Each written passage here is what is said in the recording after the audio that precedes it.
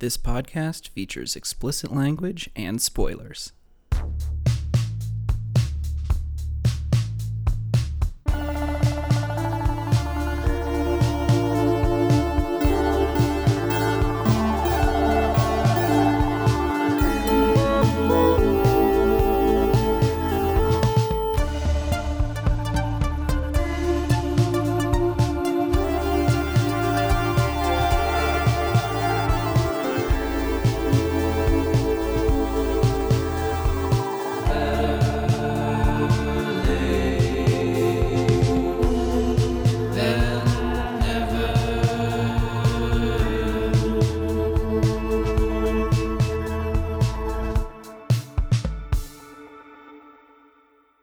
Hello, and welcome to Better Late Than Never, a movie podcast where I invite a friend to watch a blockbuster, cult favorite, or otherwise culturally significant film that they've never seen before.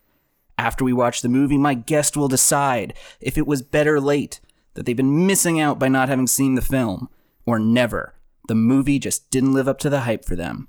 My name is Dave, and I'm your host. Today, I am joined by my friend Will, and we're discussing a movie he's never seen before, Aliens, from 1986.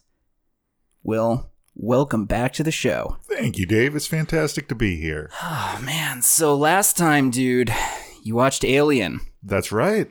Alien Singular. The singular alien. And now, here we are for the sequel. The multiple alien. I don't know how many, maybe you do, but I'm assuming it's going to be multiple, thus the pluralization. Is that a prediction? That's a prediction, yes. That there are actually going to be multiple aliens? All right. I'll put that down. Multiple aliens. Any guess on how many?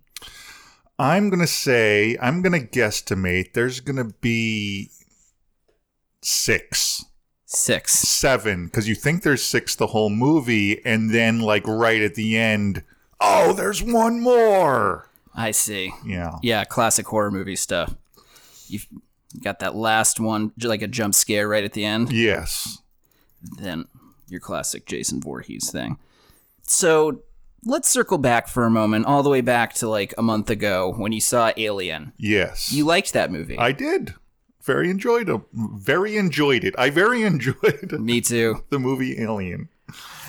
And having enjoyed it, are you looking forward to this one very much? I'm very much looking forward to it. So you're not worried that this is going to suffer from sequelitis? I am not, but I think that's partially because I'm familiar enough with how the public at large reacted to the various Alien movies, and that the original Alien and the first sequel Aliens are generally considered favorably and have upstood the test of time, and the other sequels maybe not as much. So I feel pretty confident going into this movie that I'm going to enjoy it.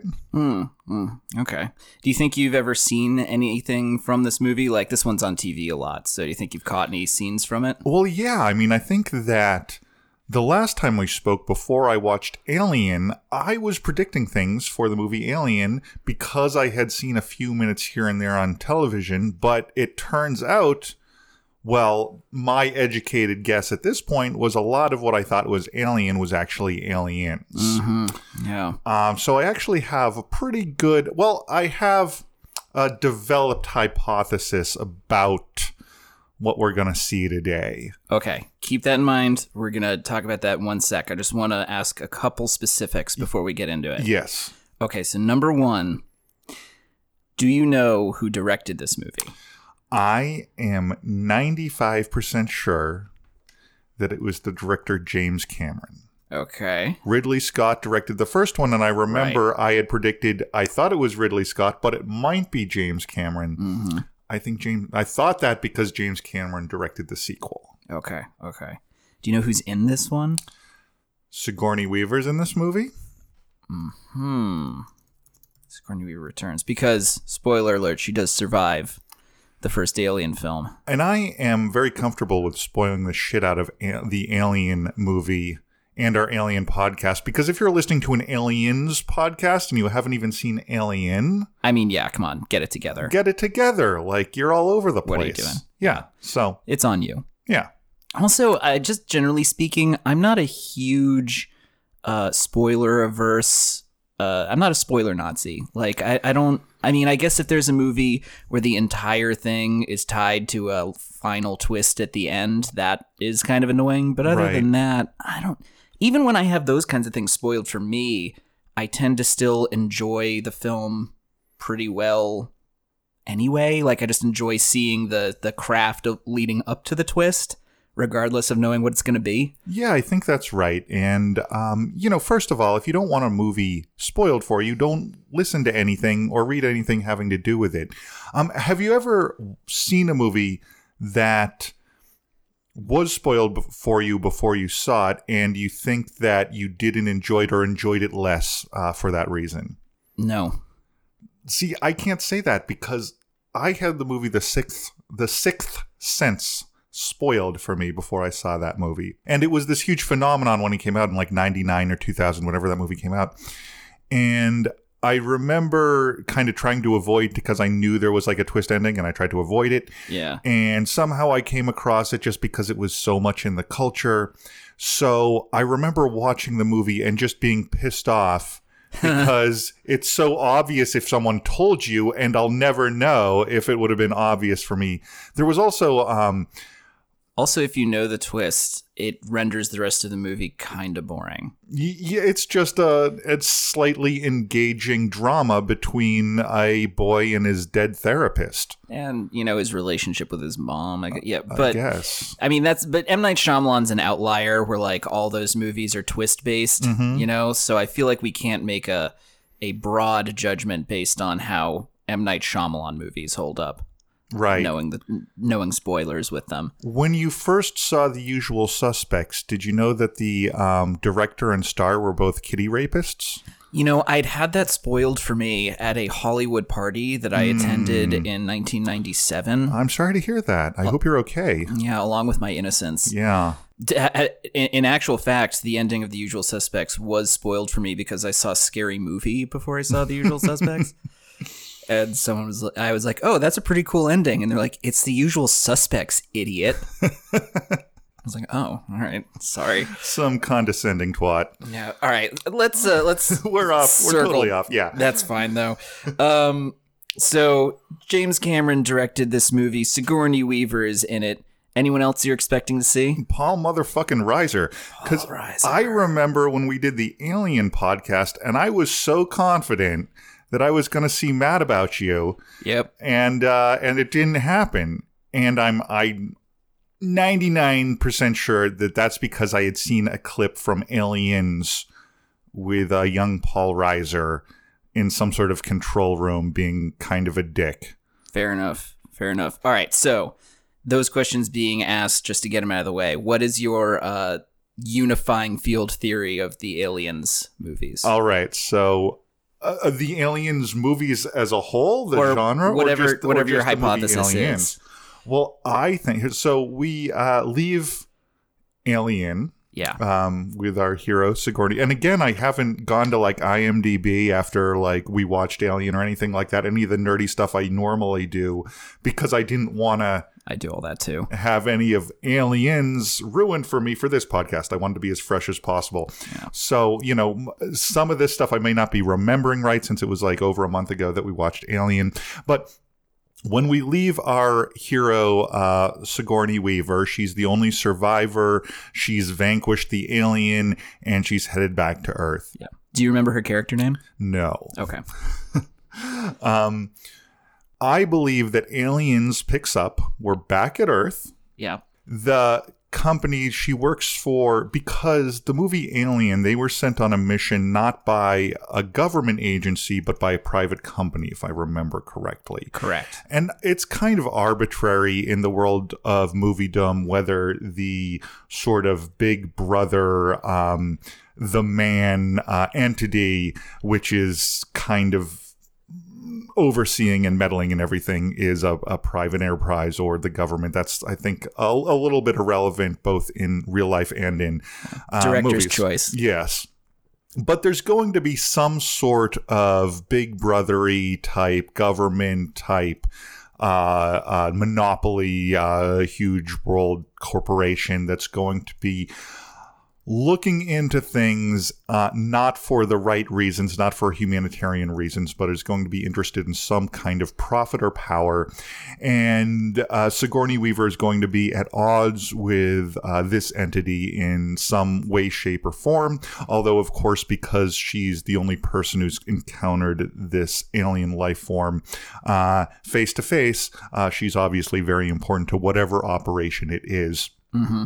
Paul Reiser works for this evil government entity in some sort of like Igor lackey type role, and the aliens somehow come to Earth. I believe they are brought to Earth by this corporation who has some sort of profit motive to bring them, and is ignoring the very heartfelt and correct reservations of Sigourney Weaver and whoever else may be on our side. They do bring the aliens to Earth. They want to contain them in some sort of lab type situation. And the aliens, of course, break loose, and they definitely kill Paul Reiser in the second act. Hopefully. I hate that guy. Not his character. I just hate Paul Reiser. Really? Paul Reiser? No.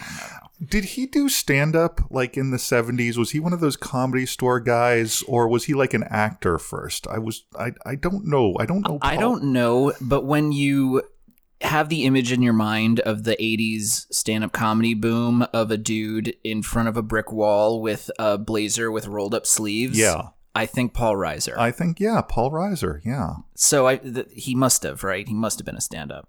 Absolutely. Yeah, I think so. Of course, he was a stand-up. Okay. Yeah, we've settled.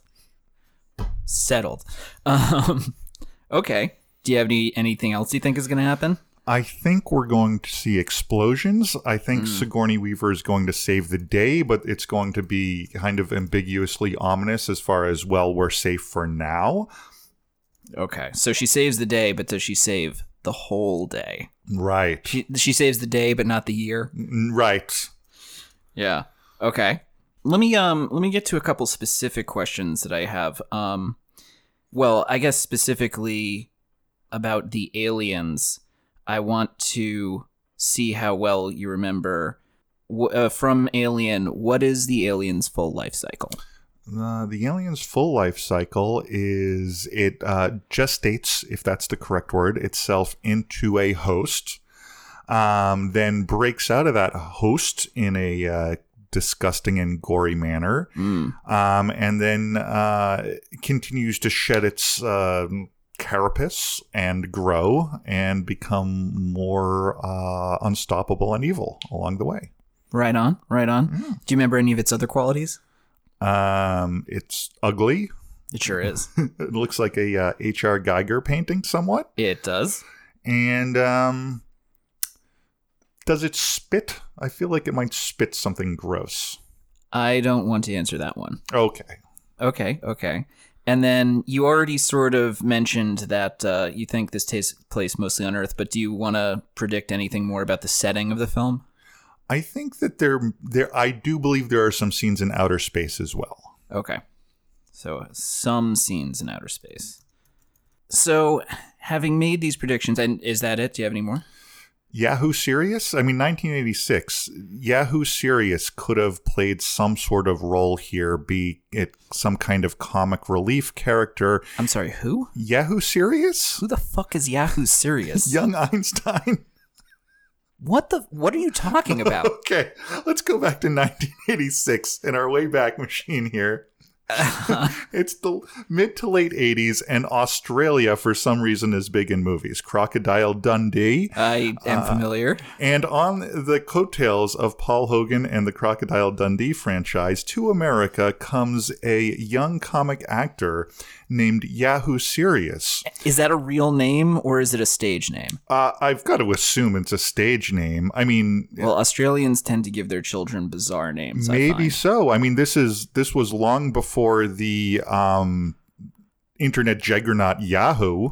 Yeah. Well, I was like, this is way too soon for Yahoo. What are you talking about? I mean, I think it's ironic because Yahoo and then his last name is Sirius, but he made a few movies, and I think the most popular one was a movie called Young Einstein, where he plays young Einstein, and he learns to split the atom in order to make beer with his dad so they can get drunk. Wow. Okay.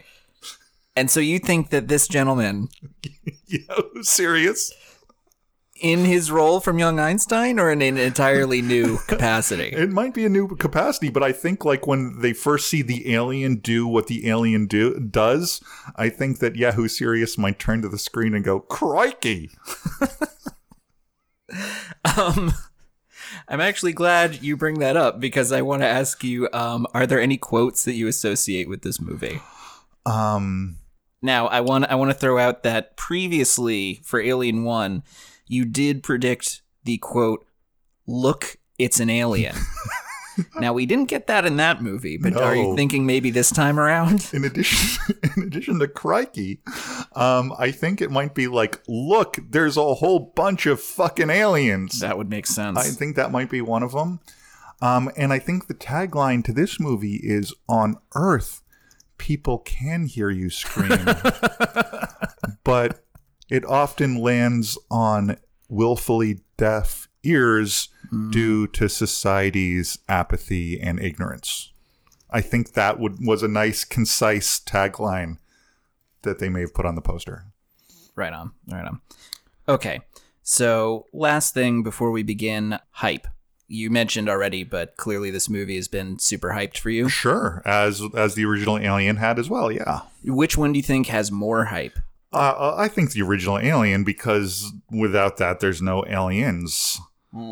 So I think that the original Alien, I mean, I saw it. I could tell, of course, why it was a classic, why it is on so many lists of the great sci-fi or the great movies in general of all time. I don't know if Aliens will live up. It just kind of like The Godfather 2 is a great movie in its own right, but it's a sequel. So I think it's going to be better than The Godfather 3. There's a tough bar to clear. You know, The Godfather 3 was nominated for Best Picture. Yeah, but I feel like it has all the trappings of a Best Picture. It's like, late in the year, you get those, period pieces or those biopics that have that shiny gloss of prestige filmmaking. And even if they're not good, they still get the nomination. Yeah. That has to have been what was going on. It has to have been. And it's the same year as Goodfellas, which I also didn't realize. Oh, I didn't know that either. Yeah, they were both nominated, Goodfellas and Godfather 3 in the same year. I think it was Driving Miss Daisy maybe that won that year. Wow. What a bizarre year for Best Picture nominees. I'm just trying to go on as many tangents as possible in this intro, so I think I've maxed that out at this point. Well, it's odd you say that because Morgan Freeman's in this. In Aliens? No, he's not. I'm just messing with you. I first met the alien when... Oh, that would be fantastic. Okay, so you don't have any quotes that you're expecting except for crikey, and there's a whole bunch of aliens. This is coming in with a lot of hype. You liked Alien 1. Do you expect you're going to continue to like that one better after this? Which one do you think is going to be your favorite when all is said and done? I think Alien will be my favorite, just given the inherent nature of sequels. Right. Speaking of the inherent nature of sequels, they have a tendency to expand on the world established by the first one. That's obvious. And I don't think I'm giving away anything by saying that is what this movie is going to do. But what genre would you say Alien is? Sci-fi horror. Okay. Yeah. Have you been given any reason to suspect that there is anything different about this movie? Well, you just did.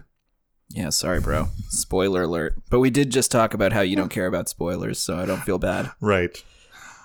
This is a period piece biopic with a shiny gloss. Wow. Of end of the year Oscar bait. It's really slow moving. Wow. It's like an Agatha Christie. Sounds great. Yeah. No, I'm just, I'm curious. I asked about quotes. Are there any like specific images that you think you're going to see? That's a good question. I think the images that I remember most were covered in Alien. There's the alien popping out of the guy's chest, and then there's the scene at the end where you see the alien face come like right up to Sigourney Weaver in the spacesuit, which was actually done kind of very self-consciously homaged in the movie A Quiet Place, which I just saw, I believe. Oh, I haven't seen that yet. Yeah, there's a scene where it's very much that shot. But those two shots I think we saw in Alien. So no, there's no particular shots or scenes that I'm expecting. Okay. Yeah. Okay. Well, in that case, I think we're good to go. You looking forward to this? Because I sure am. I sure am, Dave. I always like watching this movie. It's one of my all-time faves. Yay. So, we'll be back in a few minutes. Let's watch Alien. Zah! Just tell me one thing, Burke. You're going out there to destroy them, right? Not to study, not to bring back, but to wipe them out. That's the plan. All right, people, on the ready line. Are you me? Yeah! Are you me? Yeah! Are you me? Get on the ready line, Marine! Get something to do! Get on the ready line!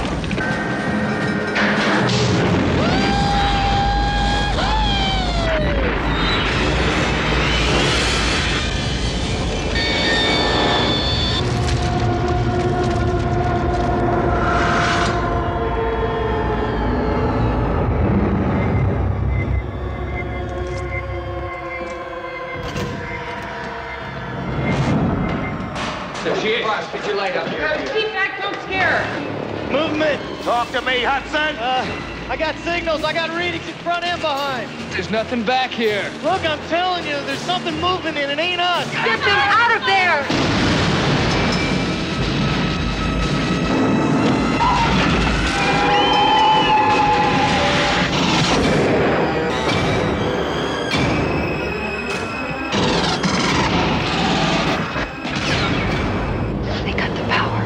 How could they cut the power, man? They're animals.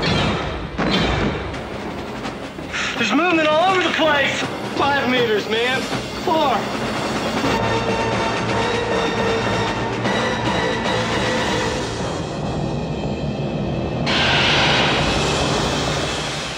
Aliens.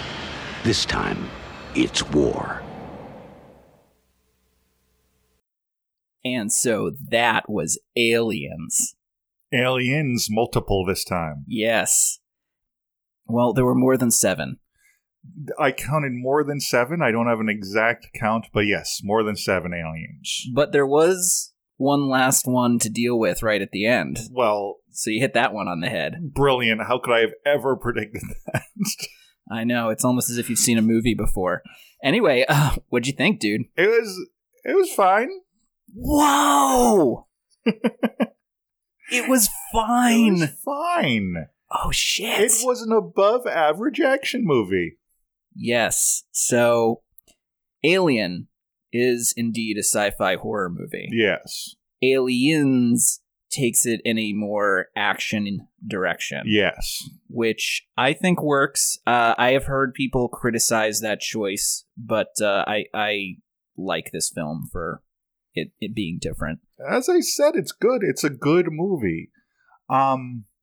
Alien, I felt, was like, that was a hole in my cinematic viewing history. That is one of the great films. Oh. Let's not give away. Let's save that part for the end. Okay. Before we do that, though, let's talk about the background. All right. To Aliens. All right. So this movie came out in 1986, which I don't know if you remember when Alien came out. 79, if I remember correctly. Right. And so that is a long time between sequels, between films. And the reason for that is, I don't know if you remember from last time, but there was some financial shenanigans between Fox and Brandywine Productions, who made the movie. Mm-hmm. Okay. About the gross for Alien. And so that slowed things down because there was a lot of conflict and a lawsuit. Lawsuit was settled in 83. And they were able to pull things together and start working on the movie then. So that's why there's so much time. They decided to go with a new director, James Cameron, and they did this off the basis of reading the script he wrote for The Terminator. All right. The Terminator wasn't out yet, but they thought the script was really strong, so they approached him while he was making Terminator. Interesting. Yeah, and so because he had this offer on hand, and because Terminator had a bunch of like production slowdowns and stops, he, one, wrote a lot of Aliens while making the movie or during pauses in the making of it, and two, he treated Terminator as a kind of dry run for a lot of the things he would then do in Aliens. Have you seen Terminator? I've seen Terminator and Terminator 2, and yes. There's kind of a lot of aesthetic carryover from the one to the other. Uh-huh. I mean, also some cast and things like Michael Biehn. Michael Biehn. And so just so that I have the chronology right, so Aliens released theatrically in 1986. Yeah. Before or after... Before or after Terminator? Right. After Terminator, because the deal that wound up happening was that even though they liked James Cameron, he was still a relatively untested newcomer. Mm-hmm. So what they said was, we're going to wait and see how Terminator does, and if it's successful, we'll give you this film. Okay. And if it flops, we're going to look for someone else. And then Terminator came out and was a hit. And yeah. They were like, okay, go ahead. Okay. Yeah. So as we just kind of discussed a little bit, James Cameron chose not to follow quite the same formula as Alien, but to create a more of an action combat film instead. Mm-hmm. But he did say that his idea was to focus more on terror and less on horror. And, you know, it sounds silly at first, but if you think about it, there is a subtle difference there. Yeah. Right? Like, the terror of everyone in Aliens, it's like a stress reaction to an imminent problem, whereas horror is more the creeping dread of a horrifying atmosphere. I don't know if I'm making any sense. No, I'm following that. I think that's correct. There's a difference between mere fear and, you know, just reacting to something that's threatening your life versus actual horror. Mm-hmm. You know, horror is something like uncanny, you know, something that truly hits you in the soul. But anyhow, that was a pretentiousness corner for a second. James Cameron also said that he drew a lot of inspiration from the Vietnam War for this movie. Interesting. Yeah, what he said in particular was he was thinking about a technologically superior force coming into a situation where they were very cocky and confident of success, finding themselves faced with a technologically, or in this case even like intellectually inferior opponent and still getting their ass kicked. And I mean, you see that in the way the Marines are at the beginning and how they fare. Right. Yeah. Well, not to get ahead of ourselves to characters, but I definitely felt that in Bill Paxton's character. Oh, yeah. Of Hudson, who kind of went from early scenes Iceman from Top Gun to later scenes Big Lebowski. He has the widest shift from cocky to terrified of anyone in the movie, but we'll get to him. Don't worry. The only other thing I want to mention about the production was that so Cameron really wanted to get Sigourney Weaver back, but she had some doubts about the project. He met with her and convinced her to come on board, but 20th Century Fox refused to sign Sigourney Weaver because they felt like she wanted too much money. Really? Yeah. How much money did she want? Do you have that in front of you? I do. James Cameron went to Fox and said, he basically insisted that he was like, I want Sigourney Weaver. And by the way, this is going to fit into both this and the Alien movies' more general misogyny theme that we talked about in part 1 and continues into this one, including the behind the scenes we have right here. So James Cameron, a man, insisted on getting Sigourney Weaver, so Fox agreed, and they paid her $1 million. Which, and this is, of course, something like 30 some odd years ago now, but that doesn't seem like a lot by today's standards, and especially for someone who is the protagonist in a blockbuster film. Yeah, I mean, I'm sure it wasn't as much as a male star would have made. At the same time, I recently talked about Die Hard, and that was a year or 2 years. I forget. It was at 87. Same era, yeah. Okay. Yeah, Bruce Willis made $5 million for that. So you see the disparity there, and also he was much less established than Sigourney Weaver was by that point. But that was also considered kind of an outrageous amount of money to pay someone. So I don't know. 30, the number you just said, is interesting though, because that is the number of times more what she was paid for Aliens than what she was paid for Alien. 30 times the salary. Wow. Yeah. So just a couple of other things. Other inspirations for Aliens would include Starship Troopers, the novel. Okay. Have you read it? I've not read the novel, no. One of the things that novel does is it introduces powered armor, like exoskeleton, into sci-fi. I think it's one of the first things to do that. And also some terms like bug hunt. Some of the design work, so we had H.R. Geiger last time. This time, a lot of the design and concept art came from this guy, Sid Mead, who was also responsible for Blade Runner and Tron. However, the Alien Queen herself was designed by James Cameron. Okay. Yeah. And this is kind of interesting, too, that I discovered. Apparently, and this is just kind of like a bit of trivia, all the scenes with the Alien Queen, those are all done with no post-production manipulation. Everything you see is just what they shot. Interesting. Yeah, okay. there's no post-shoot touch-up on any of those scenes, which is pretty cool. Yeah. Yeah. Oh, and then just one other bit of trivia that I think I mentioned to you, but I want to get out on air. There's a bunch of Joseph Conrad references. So Joseph Conrad, who wrote Heart of Darkness, the inspiration for Apocalypse Now, he wrote a book called Nostromo, which was the name of the ship in the first movie. And in Nostromo, there is a town called Sulaco, which is the ship in this movie. So I don't know who the Joseph Conrad fan is, but someone in the Alien universe really likes that guy. So a little bit about the production, too. This movie was filmed in England, and there were some production problems.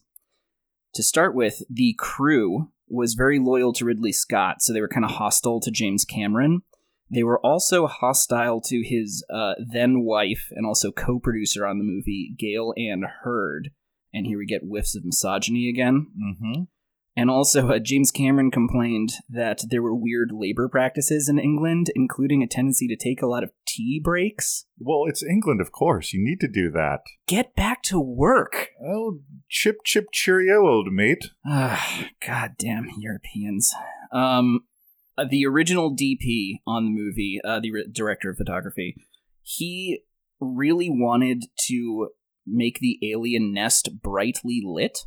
And James Cameron wanted to keep it dark. And it got so contentious that the DP got fired. And then the crew walked out in protest because they were so upset about it. So this must have been pretty late in the production, unless they shot completely out of sequence.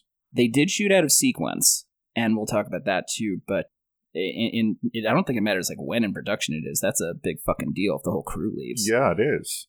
Oh, and another thing about the alien nest, they found the perfect location to shoot for the alien nest, but then they couldn't shoot there for a while because they had to clear it of asbestos. Because it was rife with asbestos. So that's just some of the stuff that went on in the background of this film. A lot of troubled productions we're dealing with on this podcast lately. All right, so we've been talking about him. Let's get into him. James Cameron, the director of Aliens. James Cameron, the director of Aliens. What did you think of the directing in this movie? So, before I get into the directing, I want to talk a little bit about James Cameron, the screenwriter. Oh, please do. Because, and correct me if I'm wrong, but he's the only credited writer on this film. Is that correct? Correct. And I'm sure that's not actually the case. These types of movies have a lot of collaboration, and you know, the eventual credit sometimes goes to only one person. I think James Cameron is a hacky as shit writer. Ooh. I think his dialogue is terrible. I think his characters are wooden. I think this has been true his entire career. I think that he certainly, I wouldn't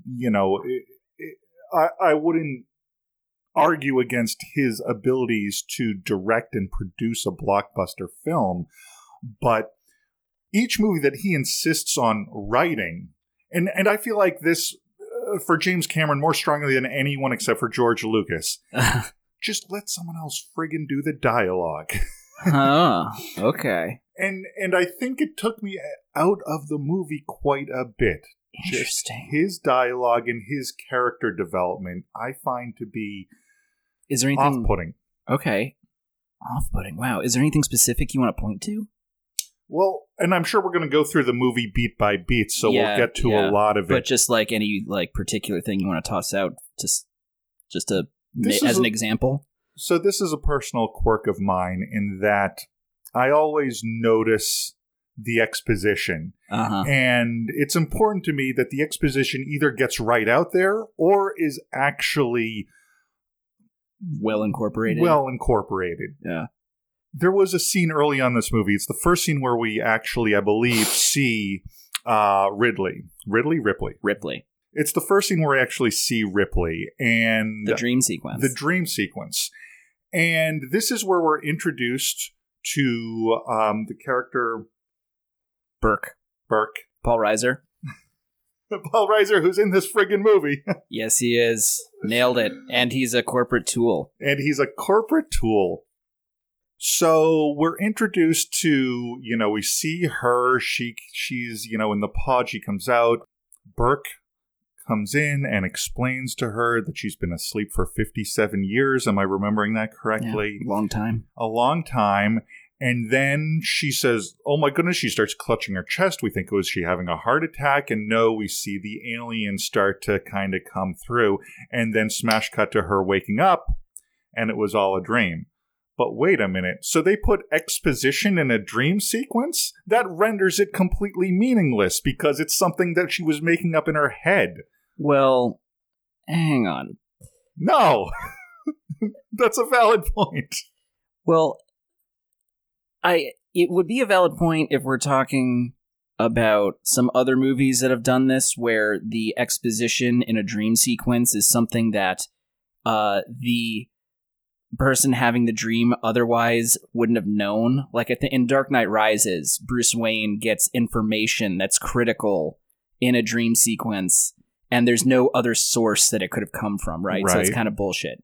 In this movie, though, I feel like this is actually a pretty effective way of doing exposition, because we get the exposition scene and then we combine it with the nightmare, which, the purpose of that is, one, give us a scare, two, remind us of what we're facing, the alien popping out of the chest, and three, to show us the emotional damage that Ripley has suffered from the first movie, her PTSD.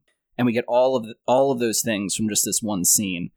But, her actual memories could be informing what she's dreaming about, right? So the dreams just starts as, it's her remembering this thing, but then it goes in this whole other direction and becomes a nightmare, right? I think that's a pretty charitable interpretation. So in that scenario, Paul Reiser and she have had the conversation where he tells her she's been asleep for 57 years. Then she goes to sleep. She replays that part, and then it goes off into that direction where she has the alien in her tummy. Yeah. Fine. Yeah, it's a good use of time. You get your exposition out, you get a dream sequence, you get a scare. Just fine. You show her emotional state. It's doing a lot of things at once. Fine. All right. We'll argue about it more, I'm sure. But I think that you are correct about James Cameron's dialogue writing ability and his tendency to use kind of stock types. Yeah. And I do actually agree, in other films I've had, like, say, Avatar, for instance, I've leveled some criticism at the way he handles exposition. I just don't think it's that bad in this movie. And in fact, I think this is the movie that he does the best job. I actually really like the characters in this film. I think they're very strong. And some of that could be the actors. But I even think some of the dialogue is really strong. I don't know. Every line Bill Paxton says in this movie is fucking gold. That is true. That's true, but, well, first of all, you have to give some of that to Paxton. I mean, I'm sure you could give like 80% of it to Paxton. 90%. But sure. But there's also quotation marks around everything he says as well. They kind of... It's not seamless to me. I can see Jim Cameron at his typewriter, because it was a typewriter. I'm sure it was back then, yeah. 1985 or whatever. I don't know. It's just, and this is my bias as well, because I think as soon as I saw a screenplay by James Cameron, it's just, then I have that for the rest of it, and it's on my mind, and maybe I'm looking for that. So maybe it's unfair. Right. Maybe if I had not seen that 1.5 seconds of screen, maybe it would be different. Okay, well, we'll talk about it more as we dive into the plot, but I just want to kick out a couple last things on James Cameron. One, just to mention, this is his third feature-length film after Piranha 2, The Spawning. Oh, of course. Which I think the number of times I've mentioned that in passing, I now have to do an episode on. And also, who doesn't want to see Piranha 2, The Spawning? And The Terminator. So this is only his third film. Uh-huh. Pretty good job for a noob. And then, this is the thing with the Alien movies, and I forget if I mentioned it in the first one, but of the 4 movies in the kind of prime Alien run of films, each one of them has a different director, and each one of those, regardless of the success, either artistic or financial, of any of these Alien films, each one has a director that is very talented. Yep. And in some cases, or all 4 cases really, is an auteur with a distinct vision and style that they bring to these movies with a certain level or lack of success, depending on which one you talk about. But each one is very unique, and I think that's a very interesting thing with this franchise, just how much each film is reflective of the different director that they brought in to make it, which is kind of unusual. I think that's right, and I think there's not a lot of franchises that have a comparable sort of thing that they do. I would put the Mission Impossible movies. Oh, yeah, that's a good point. And, they go in either ways. The one with John Woo, where they're ripping off masks and birds are flying every 5 seconds, is a little... And I would even go the Bond franchise, which has, of course, maybe cinema's most longest-running franchise. Yeah, I think it is. But it has had some incredible directors attached to it throughout the years. I don't remember. I see. Okay. No, I'm don't want to go into it because I'm going to miss out some really important names. Okay. But there have been some, to a certain extent, for a while, you could have said the Harry Potter movies too, but then they started keeping David Yates on for all of them, starting with 5. Yeah. Anywho, enough about the directors. Let's talk about this cast.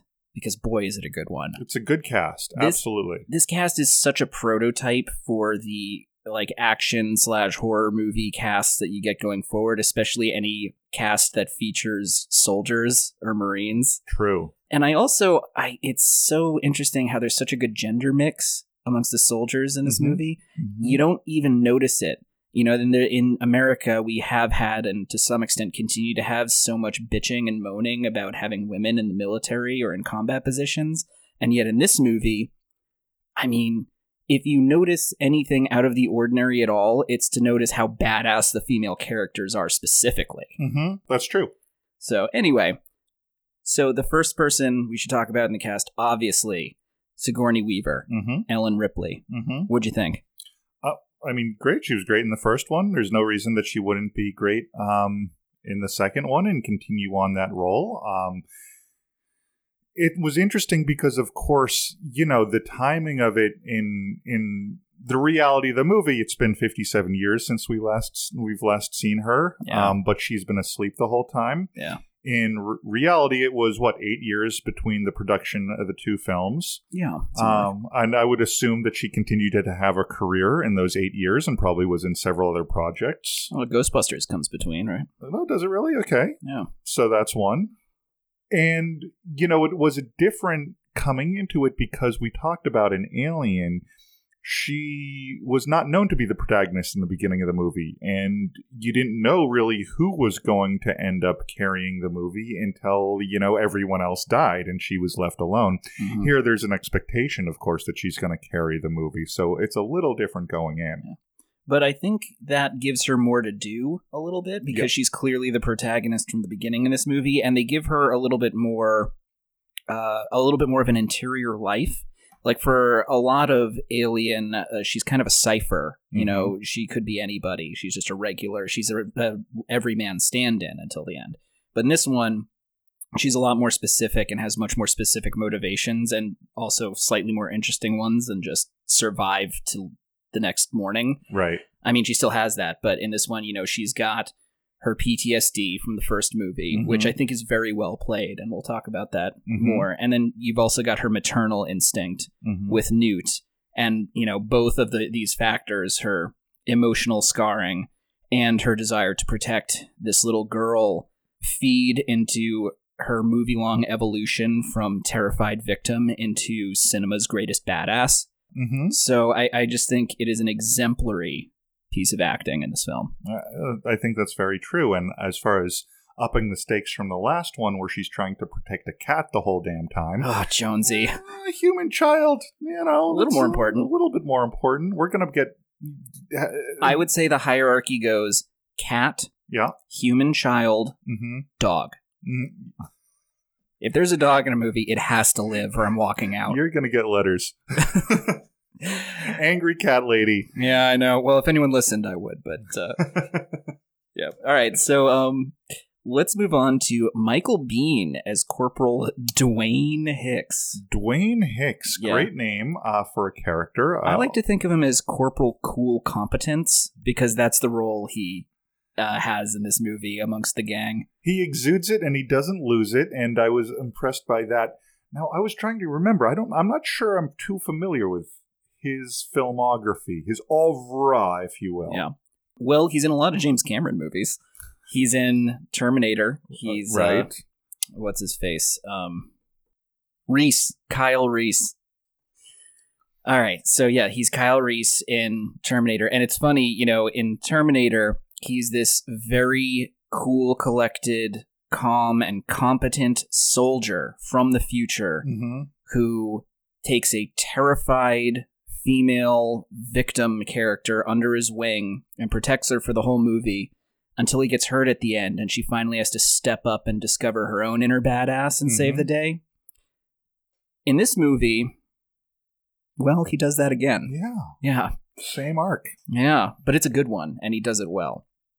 I don't know what else he's really been in specifically, except I know he's in a ton of other James Cameron films, but do you know him from anything else? No, I mean, I wouldn't be surprised if you were to tell me that he, is the lead in one of those Showtime type, suburban person has to deal drugs to support their family or something like that. So he's the male weeds. He's in The Rock. He's a soldier in The Rock. Oh, and he's in Planet Terror. Okay. Yeah, all right. I think he's very good in this. I love Hicks. He's one of my favorite characters in anything. Yep. It's not just that he's cool and collected. He's clever, too. He's quippy. Yes. It's an understated humor, but that's kind of what I like about it. Yeah. So, I don't know. I like him. Then we get Lance Henriksen. Yeah, Bishop, great character. Yeah.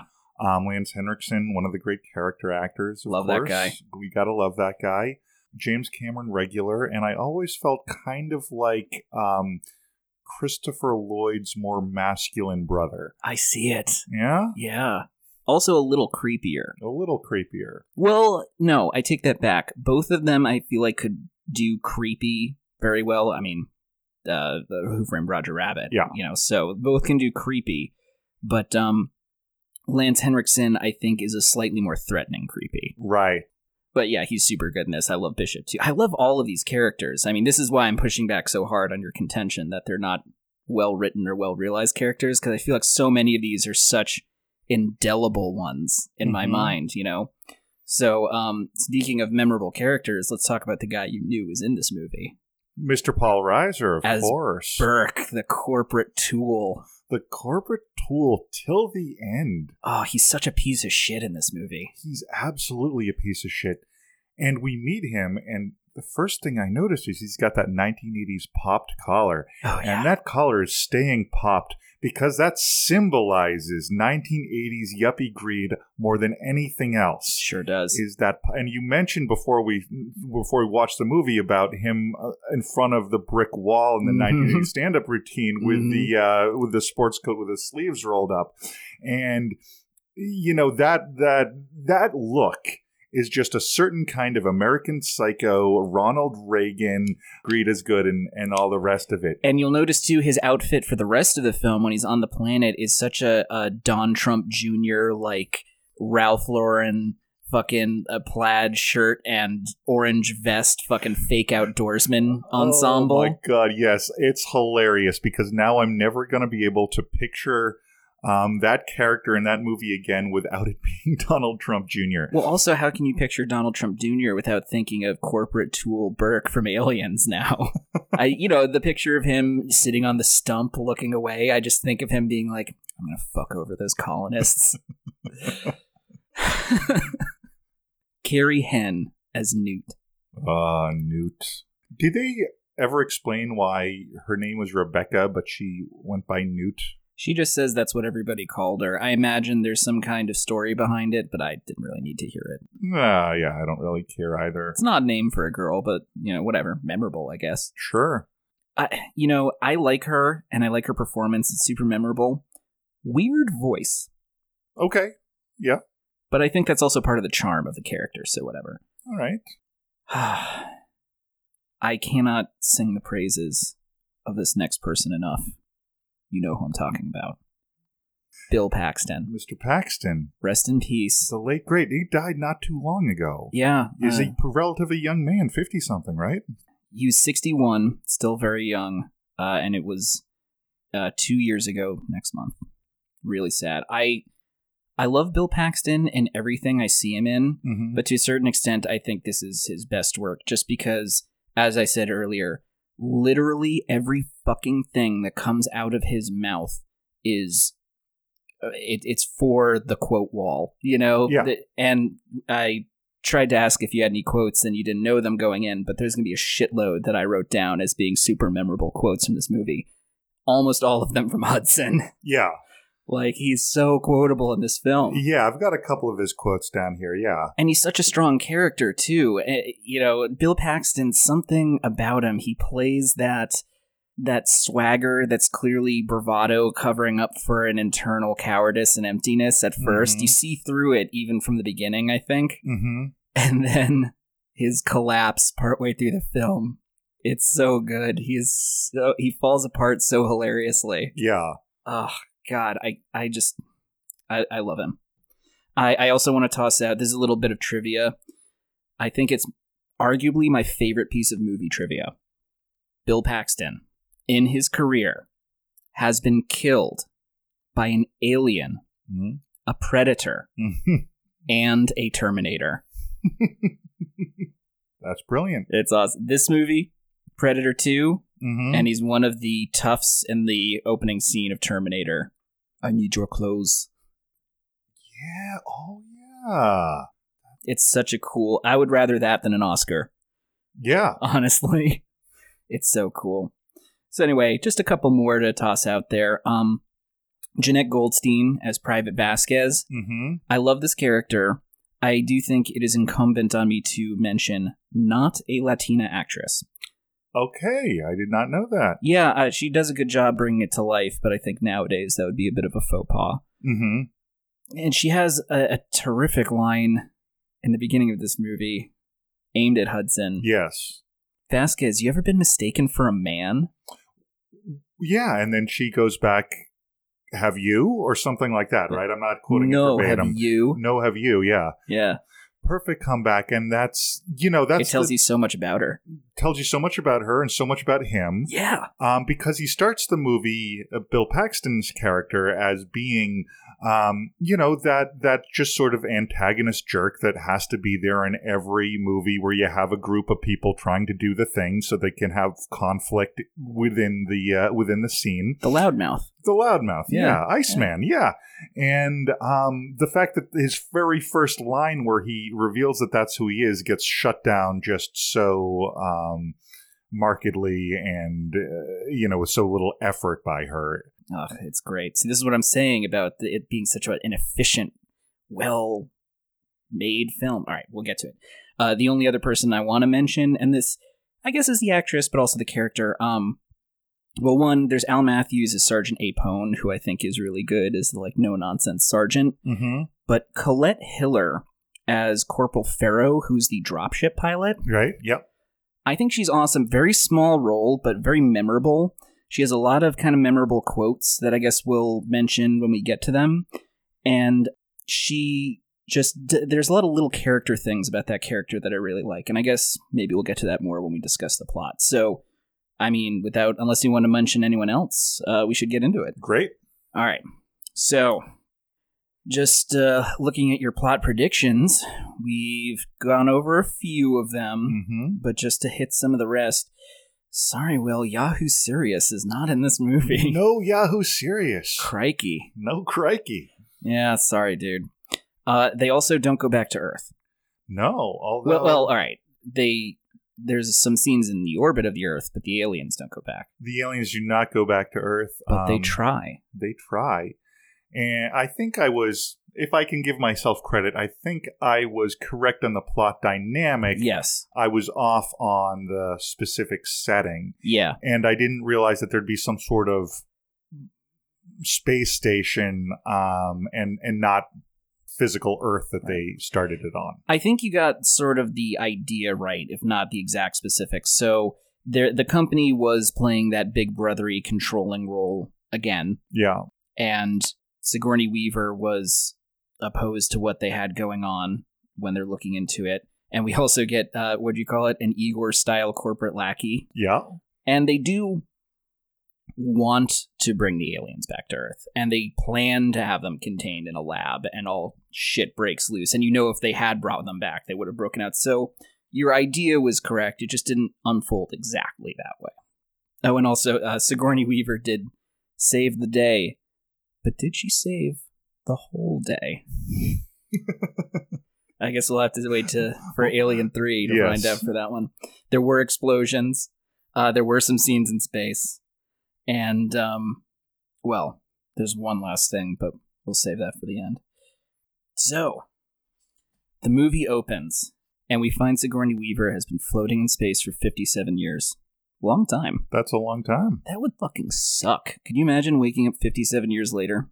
There's a bunch of deleted scenes for this movie, and I guess to be clear, we watched the theatrical version of this film, not any of these special editions, and we didn't include any of the deleted scenes that sometimes get added. So some of the deleted scenes that are most commonly put back into the movie.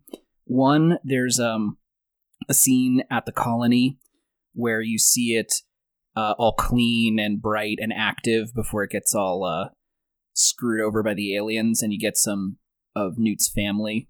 Okay. You see a few action scenes, and then lastly, and somewhat most importantly, I think, to the plot and most informative to it, there's a scene early on where Ripley gets home and she looks up her daughter and discovers that in the 57-year interim, her daughter has died. Ooh. And so I think that you don't need it for the movie and for her plot arc with Newt, but that knowledge is it's informative. You know, it kind of adds to the whole maternal instinct thing she has going on with her, right? Yeah, absolutely. And it also feeds into the loneliness she must be experiencing, having literally everyone she knows gone and now living in this strange, shitty future. Yeah. Yeah. So she wakes up, she has that dream sequence where all that exposition gets efficiently put out. Burke reveals that he works for the company, which I guess is still as yet unnamed. Right. Kinda so weird. he refers to it just as the company, which I appreciated. We don't need a backstory. We just know it's the company. And yeah, I think there is some stuff later on in the movie about there's a relationship between the company and the government and the military. And, they don't really get into depth about the relationship, but, maybe there is some sort of conflict there. But it's all we need to know, the company. As I said, it doesn't really matter. So you wouldn't need any further information about the company whatsoever. I mean, I'd like to know who their CEO is and why he needs to shoot a car into space. Indeed. So we get the corporate tool tribunal, where continuing on this misogynistic theme Ripley had to put up with in the first movie, once again, no one listens to Ripley. She tries to explain it to them. She tries to tell them about the danger, but all they care about is their precious money. The fucking bean counters at the company. They're like laying it on her that she blew up the ship. Yeah, a little on the nose, Cameron, that scene. You know, a funny thing about this Inquisition scene, too, is that they never mention that the planet is colonized now until she asks about it. Right. So she's, like, trying to explain this situation and being like, this stuff is happening, and no one thinks to say, well, you know, there are actually people there, and they haven't found anything yet. They just sort of leave that out. Right. Until she brings it up. What the fuck? That's a little weird. And then we see, you know, like I said, it's a lonely future for her. She doesn't really have that many skills for this new future. She has no friends. She's living in a shitty apartment with that demon cat. With the demon cat, and she's taken up smoking. Wouldn't you? Of course I would. It's actually good that she's smoking. We'll get to that. All right. She's also, I mean, she's got PTSD. She's having nightmares all the time. She's twitchy and, you know, anxious and irritable. It's all, you know, she's really suffering from what she went through in that first film. But at the same time, when that company tool, Burke, comes back and is like, actually, you might have been right. Will you come with us to see what's going on? I wouldn't have gone. No. Or if I did, like, he's like, we'll get you your job back. I'm like, motherfucker, you give me $10 million. Right? Like, you sent me out there, and then when I get back, you treated me like that, and now you want me to come back? I would have been so angry. And also, she knows how dangerous it is. Mm-hmm. You know, maybe she felt like she had to confront it for her own sanity, but at the same time, I would have asked for more money. Yeah. But, you know, then again, and we talked about this whole cockiness problem that the Marines have. Burke does guarantee her safety. Mm-hmm. They guarantee her safety. Yeah, they guarantee her safety, and they tell her that they are only going to destroy the aliens, and they have no ulterior motive. That's right. They also mentioned, too, Burke says that he's been reading her psych evaluations. Excuse me? Is that legal? Well, maybe in this future. It's certainly unethical. Yeah, she's like, I know my psych profile. He's like, yeah, I've read them. I'm like, what? I know. What the fuck? But anyway, so they tell her that it's nothing they can't handle, so she's like, fine, I'll go. And then we wind up on the Sulaco on the way, and we meet our crew. Oh my god, I love these guys. They're so cool. Every character is so memorable. Hicks, Hudson, Apone, Vasquez. They're all so fucking cool. They're all right. No, they're good. Yeah, they're good. Each one is different, but, you know, they're all, like, believable as Marines. I don't know. They're such a classic crew. They are a classic crew. Absolutely, that's correct. So the deal with these early scenes on the Sulaco as they're on their way, too, you were asking about the order that they produced the movie in.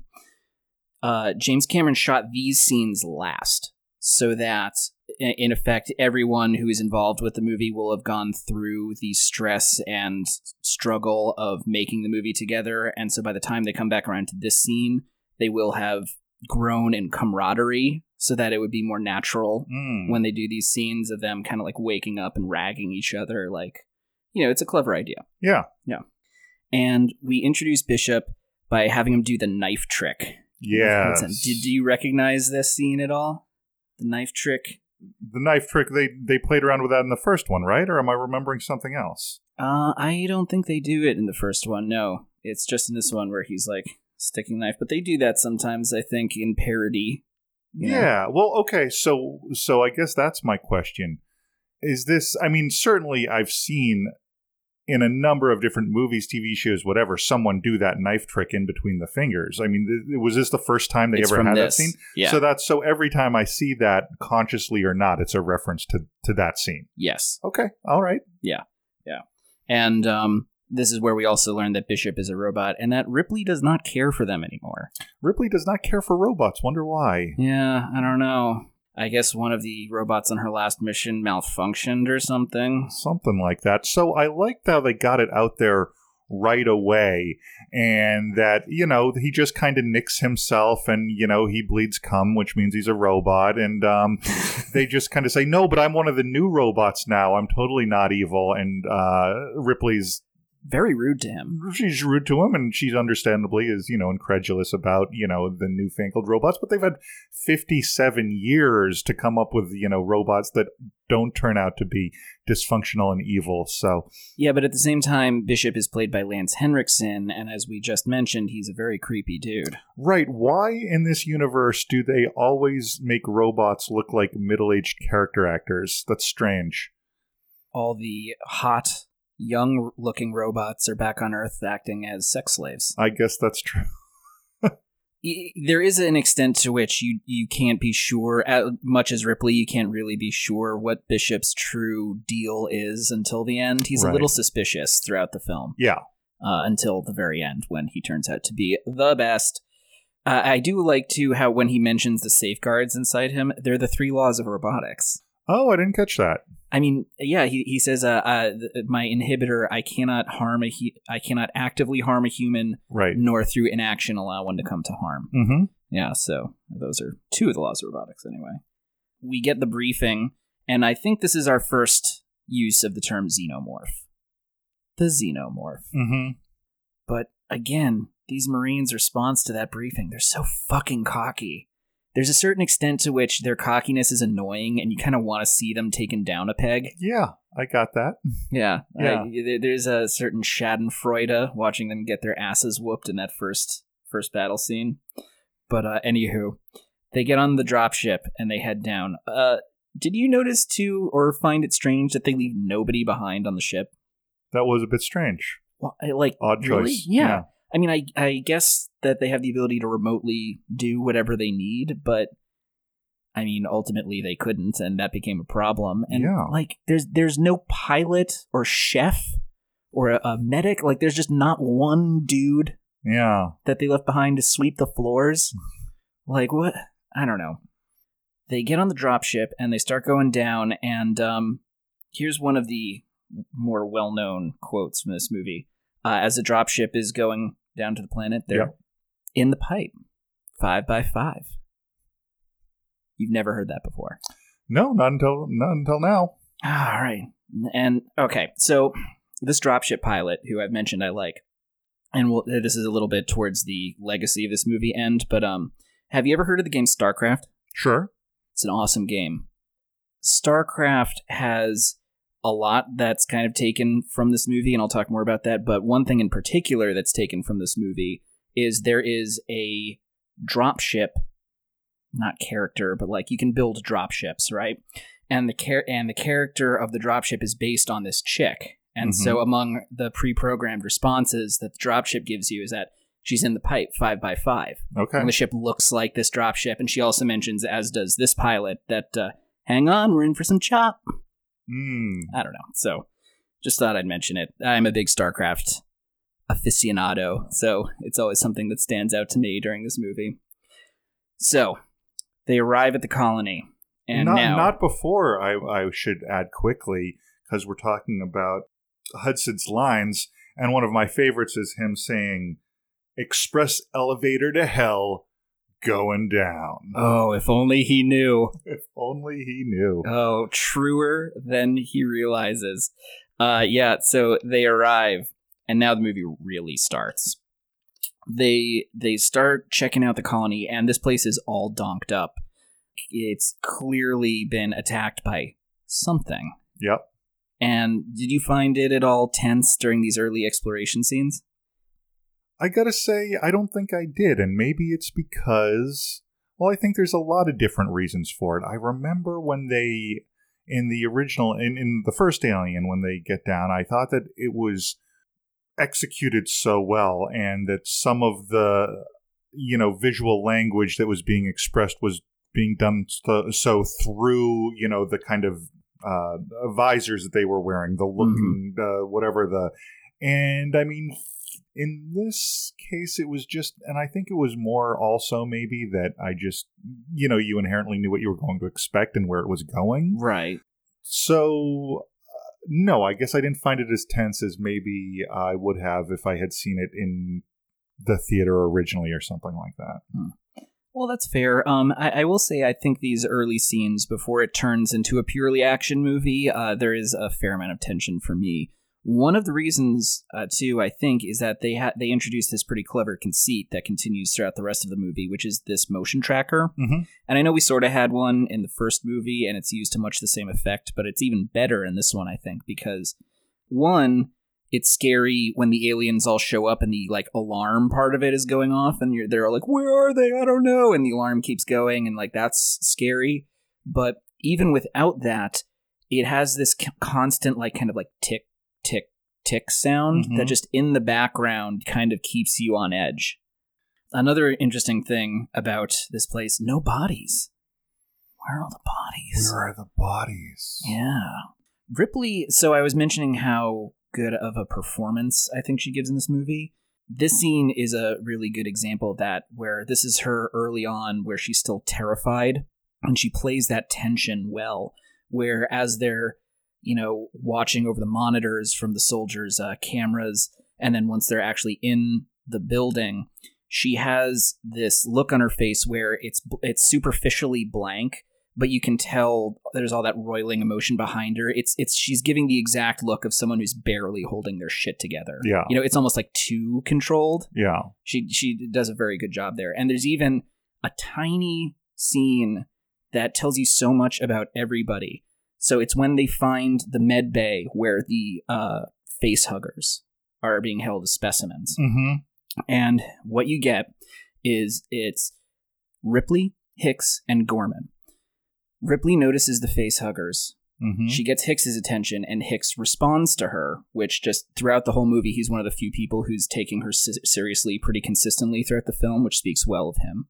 He calls out to Gorman, and Gorman's not paying attention, so he has to call out to him a second time, because Gorman is clearly a bad leader, and we'll talk more about his bad leadership in a minute. Yeah. But Ripley is looking at these things, and Hicks comes up behind her, and he touches her, and she gives this little jump, like just a very tiny jerk. Mm-hmm.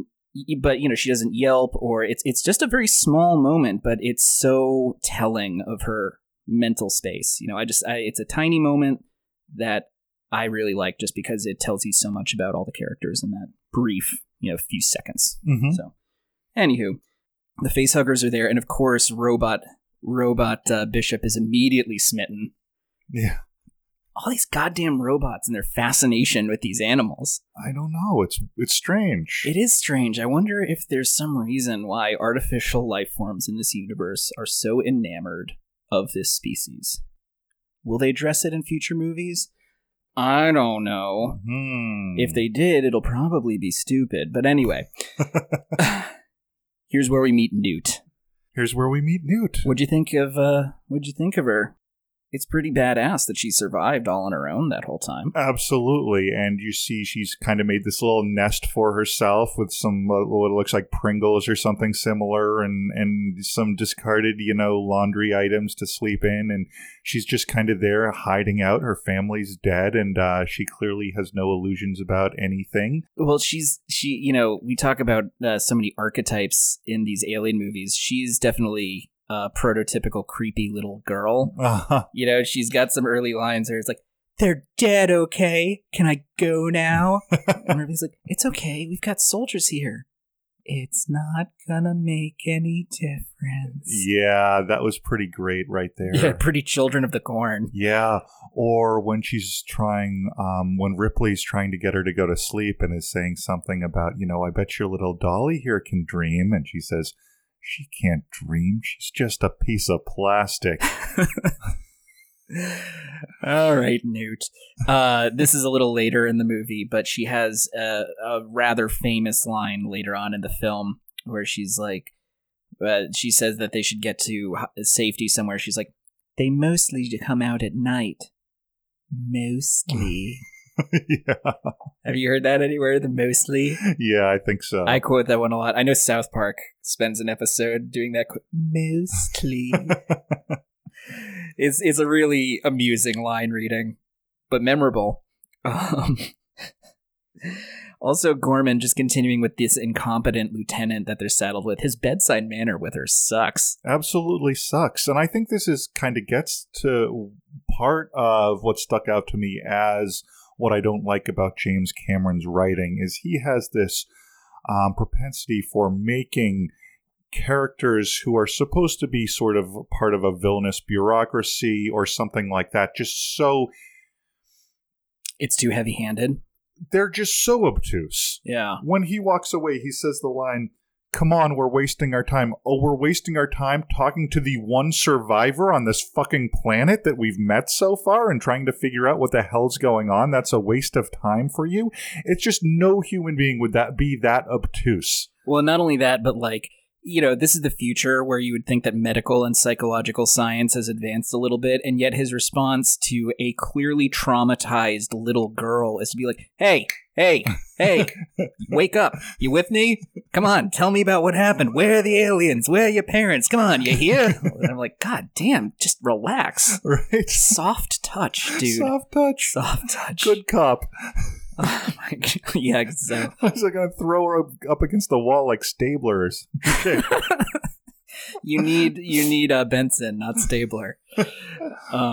But like, I don't know. I mean, Gorman is painted as incompetent from the very beginning, right up until his redemption at the end. But that might be a moment where maybe it goes a little too far. Moving on, we get our first contact with the aliens, where all of the bodies are found.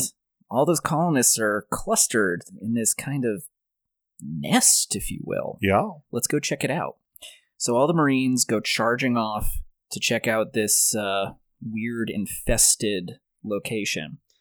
This is a moment where I think Gorman's bad leadership really, really stands out, because we've had hints at it all the way through, like the fact that he's a noob. You know, he's like, oh, this is only my second actual field assignment or airdrop, you know. But in this moment, we find out that they're in a giant nuclear reactor, and no one's thought about it until Ripley points it out. Mm-hmm. She's like, you can't shoot your guns in there, right? And so Gorman, realizing his terrible mistake, orders them to disarm themselves. He's like, take all the magazines out of your guns.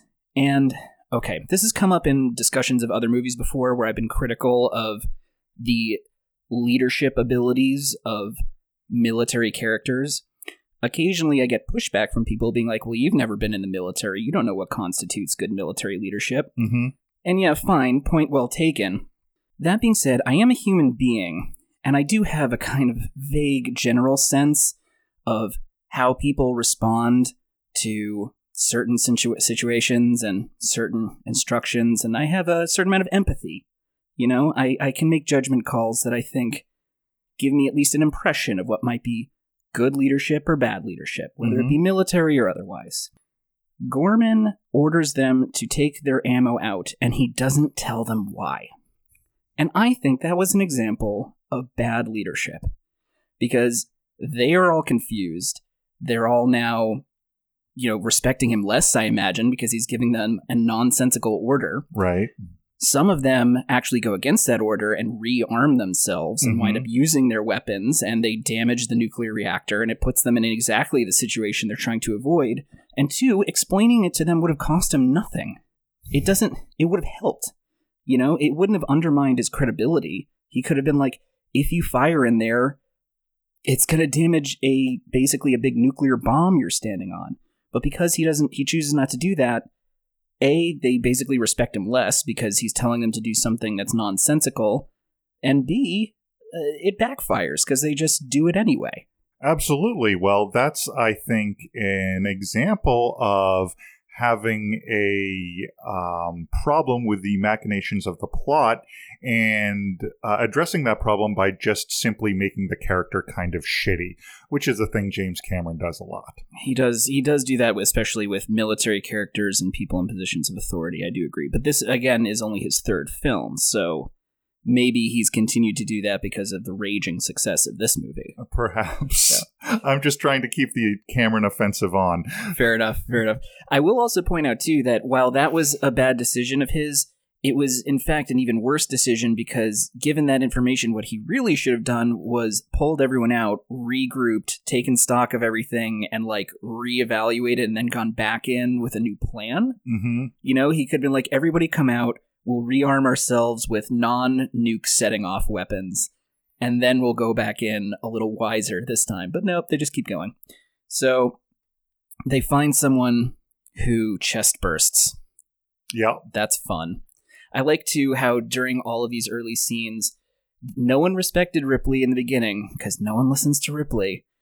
But then they just keep finding more and more evidence of exactly what she was talking about. Right. Like, the colony is destroyed. Everyone is gone. There appears to have been a big battle. Apparently something that bleeds acid was in this place, because there's acid melt everywhere. Oh, we found a facehugger, just like you described, and now we get someone with an alien baby popping out of their chest. And so they burn it. And in my mind, it's always, well, now you've done it. Because the screaming baby alien wakes up the nest. Right. And holy shit, what an awesome early battle. Did you like this early fight scene? Of course. Yeah, I mean, it's just so... I think this is a flawless piece of action filmmaking, especially in the build-up before the, like, with just the nest awakening, you get that, like, hissing sound of the aliens, communicating with themselves. And then, again, the motion sensor, it's been in the background this whole time, and now it's picking up motion. Where? Everywhere. And also, there's another piece of technology that's really well deployed in this, which is they have those heart monitors on the thing, right? And all those once they actually start getting attacked, all those flat lines starting to go. Yeah, I sometimes question, like, you see why you would want that information as a leader, but I can also imagine not wanting it because watching them all go flat like that is such a morale killer. I mean, we see it, right? Gorman totally loses his shit as his squad gets taken apart. So they start getting killed by all these aliens, right? And Gorman collapses, and this is where Ripley's true evolution begins. This is where we get Ripley Begins. Mm-hmm. Appropriately enough, because she starts driving a Batmobile. And did you notice the music in this scene? No, it's not coming back to me now. Okay, so when I did the episode about Avatar, I tossed out that I really felt like the score of that movie reminded me of Star Trek Wrath of Khan. They had a similar score. Come to find out, that is because both of those scores were done by James Horner. Same guy. Mm-hmm. And James Horner also did this soundtrack, and it's even more similar to Wrath of Khan. This scene in particular, where Ripley's driving her Colonial Marines Batmobile to rescue everyone, is essentially the exact score from the battle scenes of Star Trek II, The Wrath of Khan. And it's just, it stands out so much how similar they are. Anything you want to throw out about this battle scene? There's so much that happens that's awesome in it. Yeah, I mean, it was an awesome battle scene. I don't know if there's specifics that you haven't pointed out already. Well, by the end of it, everyone's, like, status has been completely upended, right? So, like, most everybody's dead. Gorman is knocked out and isn't a leader anymore anyway. Mm-hmm. Hudson has revealed himself to be a total coward. Vasquez is still a badass, but maybe a little bit more cowed. Yeah. And Ripley's basically in charge. Ripley's in charge from that moment on, yeah. Yeah, I mean, Hicks is nominally in charge, but he's clearly taking her way more seriously. Yeah. And rightly so, right? I mean, I think it's so cool how she rescues everyone despite her fear. Like, this is the moment where her evolution from broken survivor to total badass truly begins. Mm-hmm. Where she decides to drive this thing, this cool ass Batmobile car through the fucking wall and rescue everybody. And oh god, some of those acid wounds are so gnarly. Yeah. This movie does very good work showing just how effective that acid blood is as a defense mechanism, because it messes those Marines up. Yeah. We also get our true colors from Burke. Yeah. They want to blow up the place, and he doesn't want to because it's an expensive piece of equipment. Right. Where he becomes almost, and this is partly Cameron being heavy-handed and partly, I think, doing something very clever, which is, a corporation personified would be a psychopath. And the fact that he cares more in that point about, profits than the lives of everyone. Yeah, and it's even worse than we know, as we'll find out. Yes. But, the funny thing is, too, is that up until this point, Burke's been pretty likable. Well, I mean, up until this point, we've talked about how no one listens to Ripley. He is the only person who is listening to Ripley, even a little bit. Well, that's a good point. He's the only one who takes her seriously, and I mean, we'll find out why later, but and when she decides to go rescue everybody, he supports her decision. Gorman's trying to stop her, and he's like, "No, you've had your chance, Gorman," But do you ever believe him? No. No, he is a slimy, yuppie corporate stooge from the first moment, and you never believe when he's agreeing with Ripley that he has everyone's best interest in heart. You always believe that he has this ulterior motive. Yeah. Just, I mean, I guess this is just where the reveal happened. This is the turn where we actually are sure of it. And I like Ripley's response to him, which is, "They can bill me." Who the fuck cares about this building anymore? Right. They call in the dropship, and this is the other thing that I like about this pilot character, which is she goes down brave. The dropship is coming in, and she hears the door open behind her and turns around expecting her co-pilot, but it's instead an alien. And keep in mind, this is her first time seeing one of these. And yes, she's scared, but she maintains the wherewithal to immediately go for her gun. Mm-hmm. And it doesn't work and she's killed, but I really respect her courage in that moment. I don't know, it's a tiny character, barely relevant to the plot, but I always kind of like that moment. Yeah, that's a good moment for sure. Yeah. Nonetheless, the ship crashes and we get, is this the most famous line from this movie? It's a Hudson line. Do you know the one I'm gonna reference? No, hit me with it. Game over, man. Game over. So again, much like the knife hand scene, I didn't realize that. I just thought that was something that people said, and I'm sure, the phrase "game over" was said before then, right? I mean, yeah, but this, one, it's the game over, man, game over. Uh-huh. And it's the particular inflections, too. Yeah. That Bill Paxton-y way of saying it. So, I forget if we talked about this in part 1, but when Alien 3 came out, a video game came out as a tie-in. Mm-hmm. It was a pretty good video game. And every time you died in the video game, game over, man. Game over. That's awesome. It was so fucking awesome. And this is also when we get our mostly. All right, so we start trying to lock down the place so that they can live to escape. Right. Even though we're not going to last 17 hours. Oh, man, Hudson is really falling apart. He's falling apart. But they start fortifying the place, and we also get a bunch of scenes of Ripley acting momish with Newt. Mm-hmm. What do you think of this section? Yeah, that's certainly, you like seeing those two characters, Ripley and Newt, establish that bond.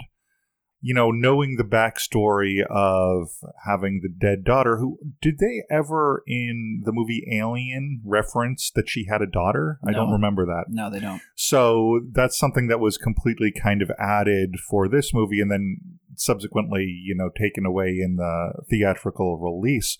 But as you said, I don't think you needed it, and it kind of would be a little over the top, I think, maybe if they had made a big deal out of it. I agree. Yeah, I think it actually works better without the dead daughter, because otherwise, as I guess we've maybe mentioned is Cameron's want, and worse going forward, too heavy-handed. Yeah. Otherwise, her relationship with her is clear even without hitting us over the head with it, as having a dead daughter would do. But, the scenes between them are very sweet, and I do like them. And this is also, too, where we get one of the critical observations from the characters in this movie. I asked you before we started watching, what is the full life cycle of this creature? Yeah. And you got most of it. You mentioned the facehugger and the parasite and the baby alien and the full-grown alien. But I guess what didn't occur to you, nor did it occur to anyone until Ripley started thinking about it right here. What's laying those eggs? Yeah. Yeah. Lucky James Cameron that he got to actually have his vision of what that might be on him, right?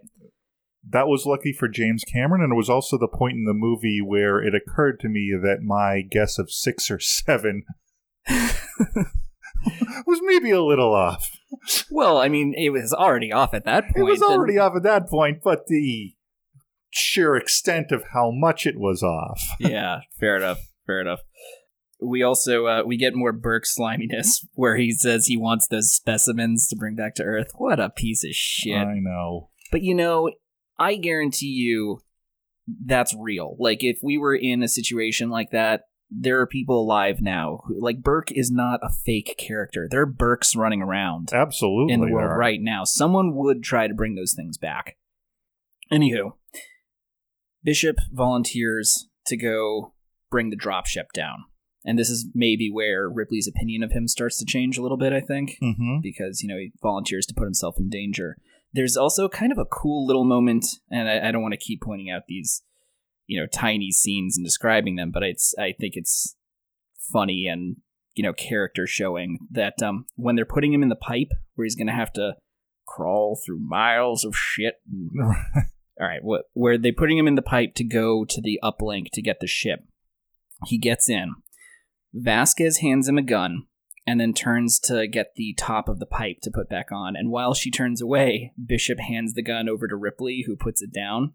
Oh, okay. I didn't catch that. Yeah, it's just this tiny little thing where, like, it's this pass the gun moment where it goes Vasquez to Bishop to Ripley to down. And it tells you so much about all three characters again in this little moment. Like, Vasquez is like, gun, you need gun, take gun.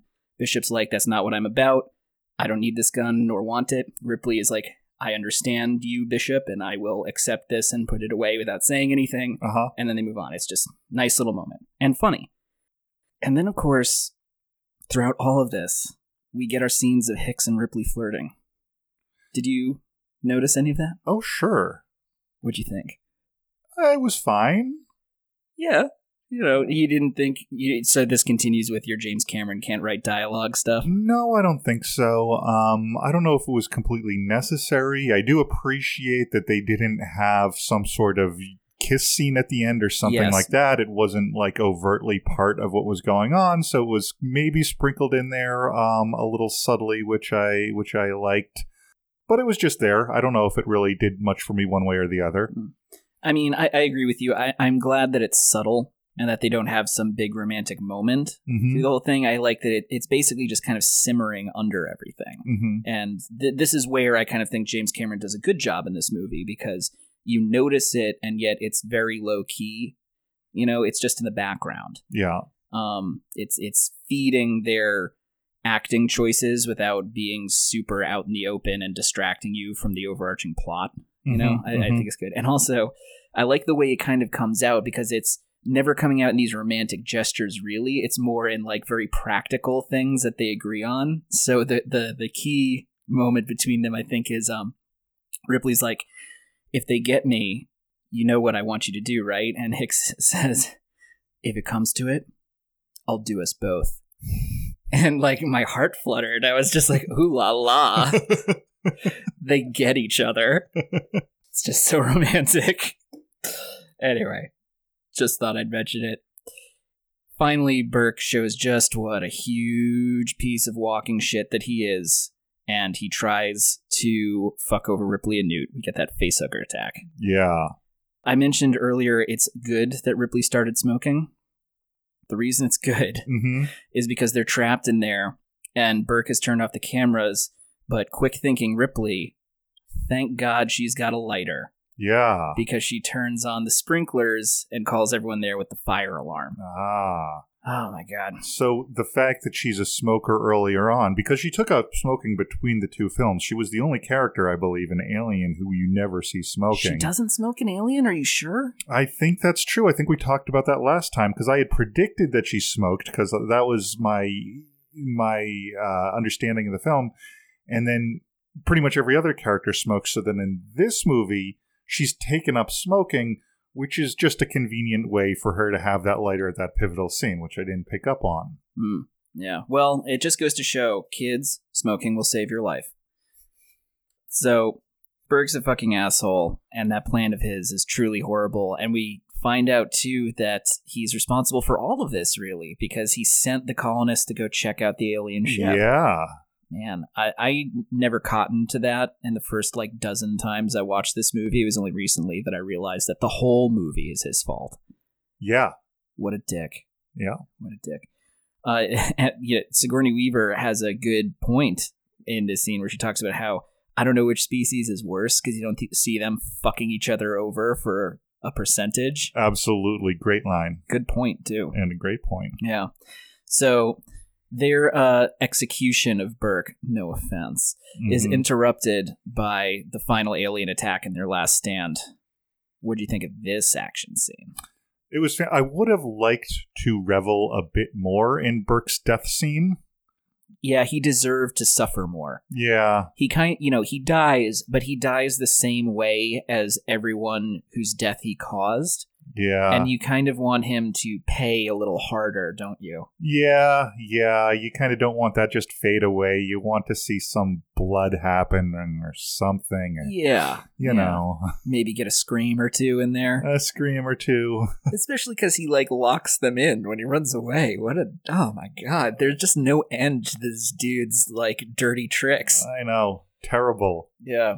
But, did you feel like in this scene you started to maybe wonder just how intelligent the xenomorphs are?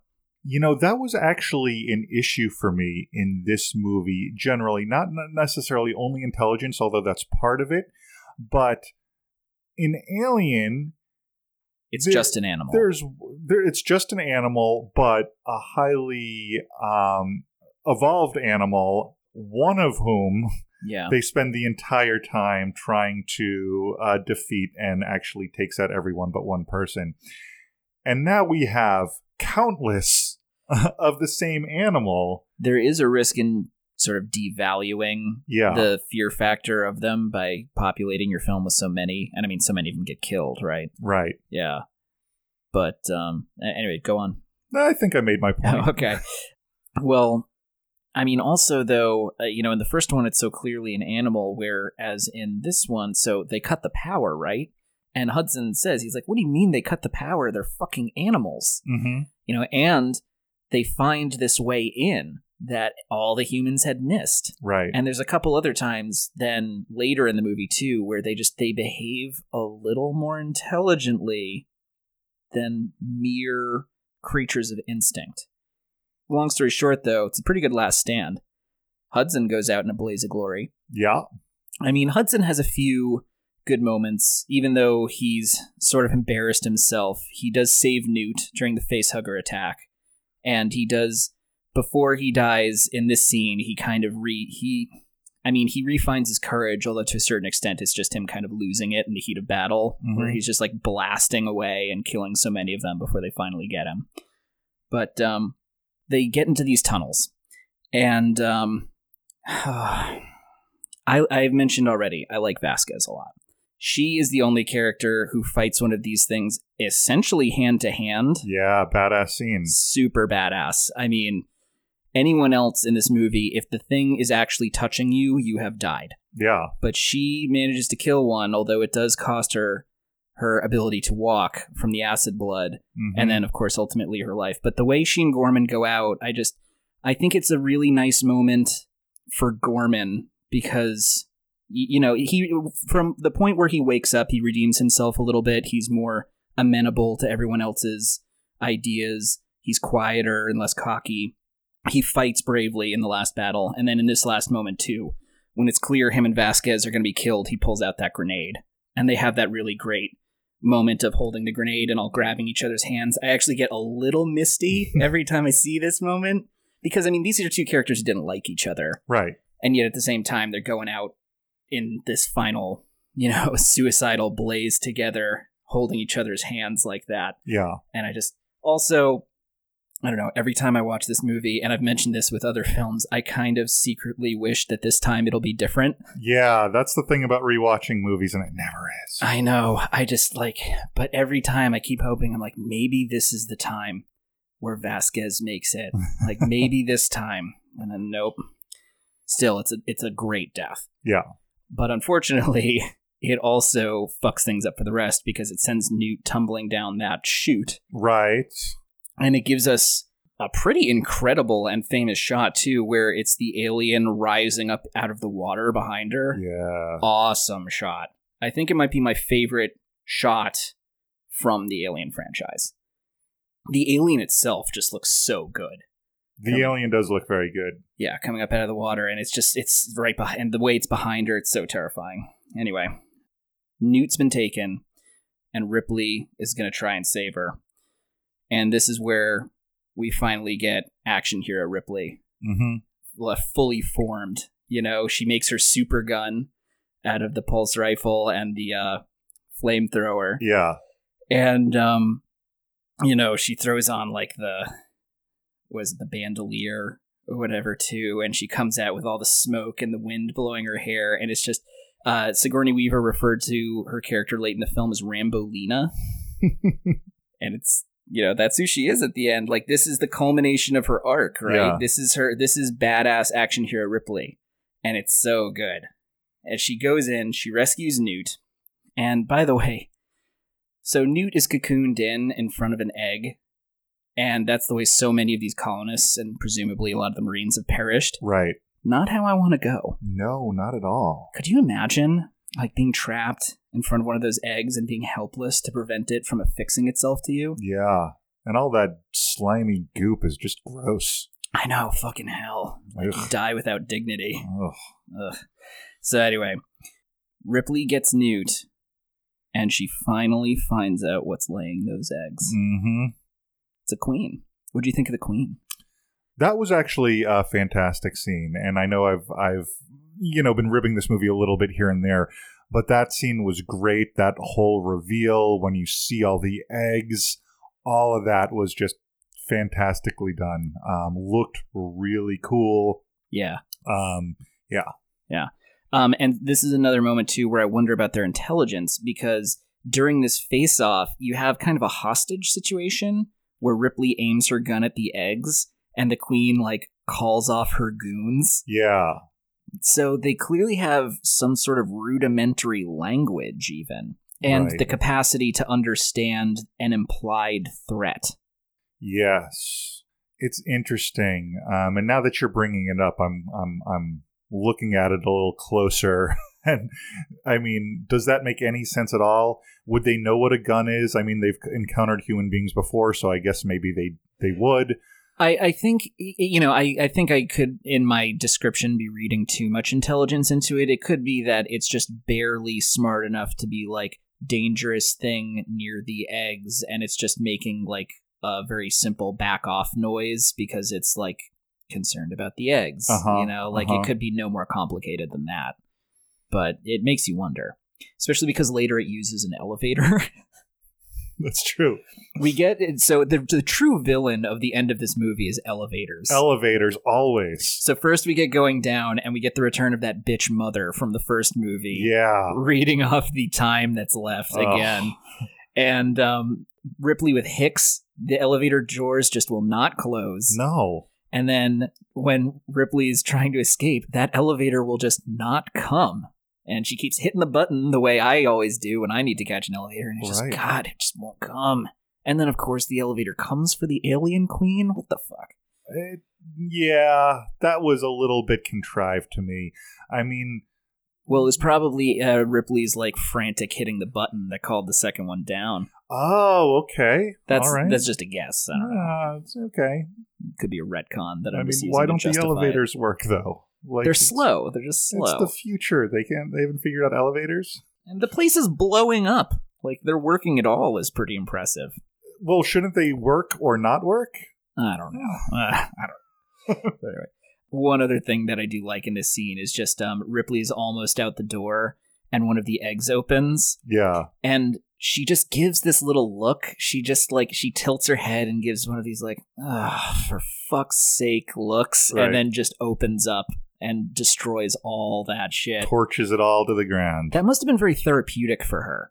I feel like bet. she must have exorcised a lot of demons in that moment, blowing away, like, dozens upon dozens of eggs and fully grown aliens. Yeah, it must have felt good. Nonetheless, she gets back to the ship, and lo and behold, the alien is followed. Mm-hmm. So first we get Bishop finally showing, for once and for all, that he is a good guy. He rescues everyone, and Ripley comes to terms with the fact that, you know what? You robots are okay. Mm-hmm. And then Bishop, something comes out of his chest. Did you, in that moment, think for a second that he had been impregnated? Yes, of course. Yeah. I think everyone does. But would that work with a robot? How could it, right? Well, that's what I was thinking during it. I was like, because he's a robot, and then it made sense. So, Yeah. I mean, I thought that was a pretty good move. That tail is incredible, too. When it finally pierces through, it is a fucking sword coming Mhm. through his chest. It's amazing. And just the queen coming out from that underneath that ship, she's so scary. But Ripley manages to do her best Ian Malcolm and distract the thing long enough for the kid to get to safety, and then she runs away. The alien, again showing some intelligence, starts pulling up the floor, trying to get to Newt. Mm-hmm. But Ripley comes back, and she lays on us one of the most badass lines in the history of movies. Of course, I mean, get away from her, you bitch. You bitch. And with the power loader, she just comes stomping out. Did Yeah. you recognize this moment? Did I recognize the moment specifically? Yeah, that Ripley, like, the door opens, she comes walking out with the power loader, which was very cleverly foreshadowed earlier in the movie. Yeah. And she says, get away from her, you bitch. It's a very famous little piece of action scene.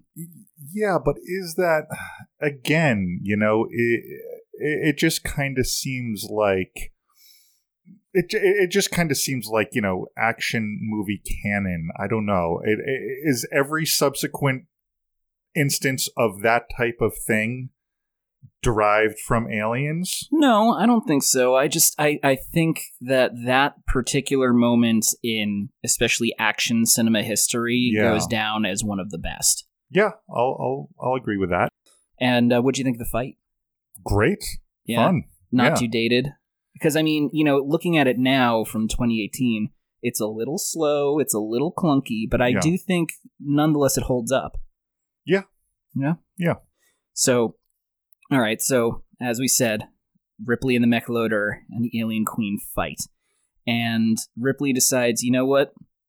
It worked before, maybe it'll work again.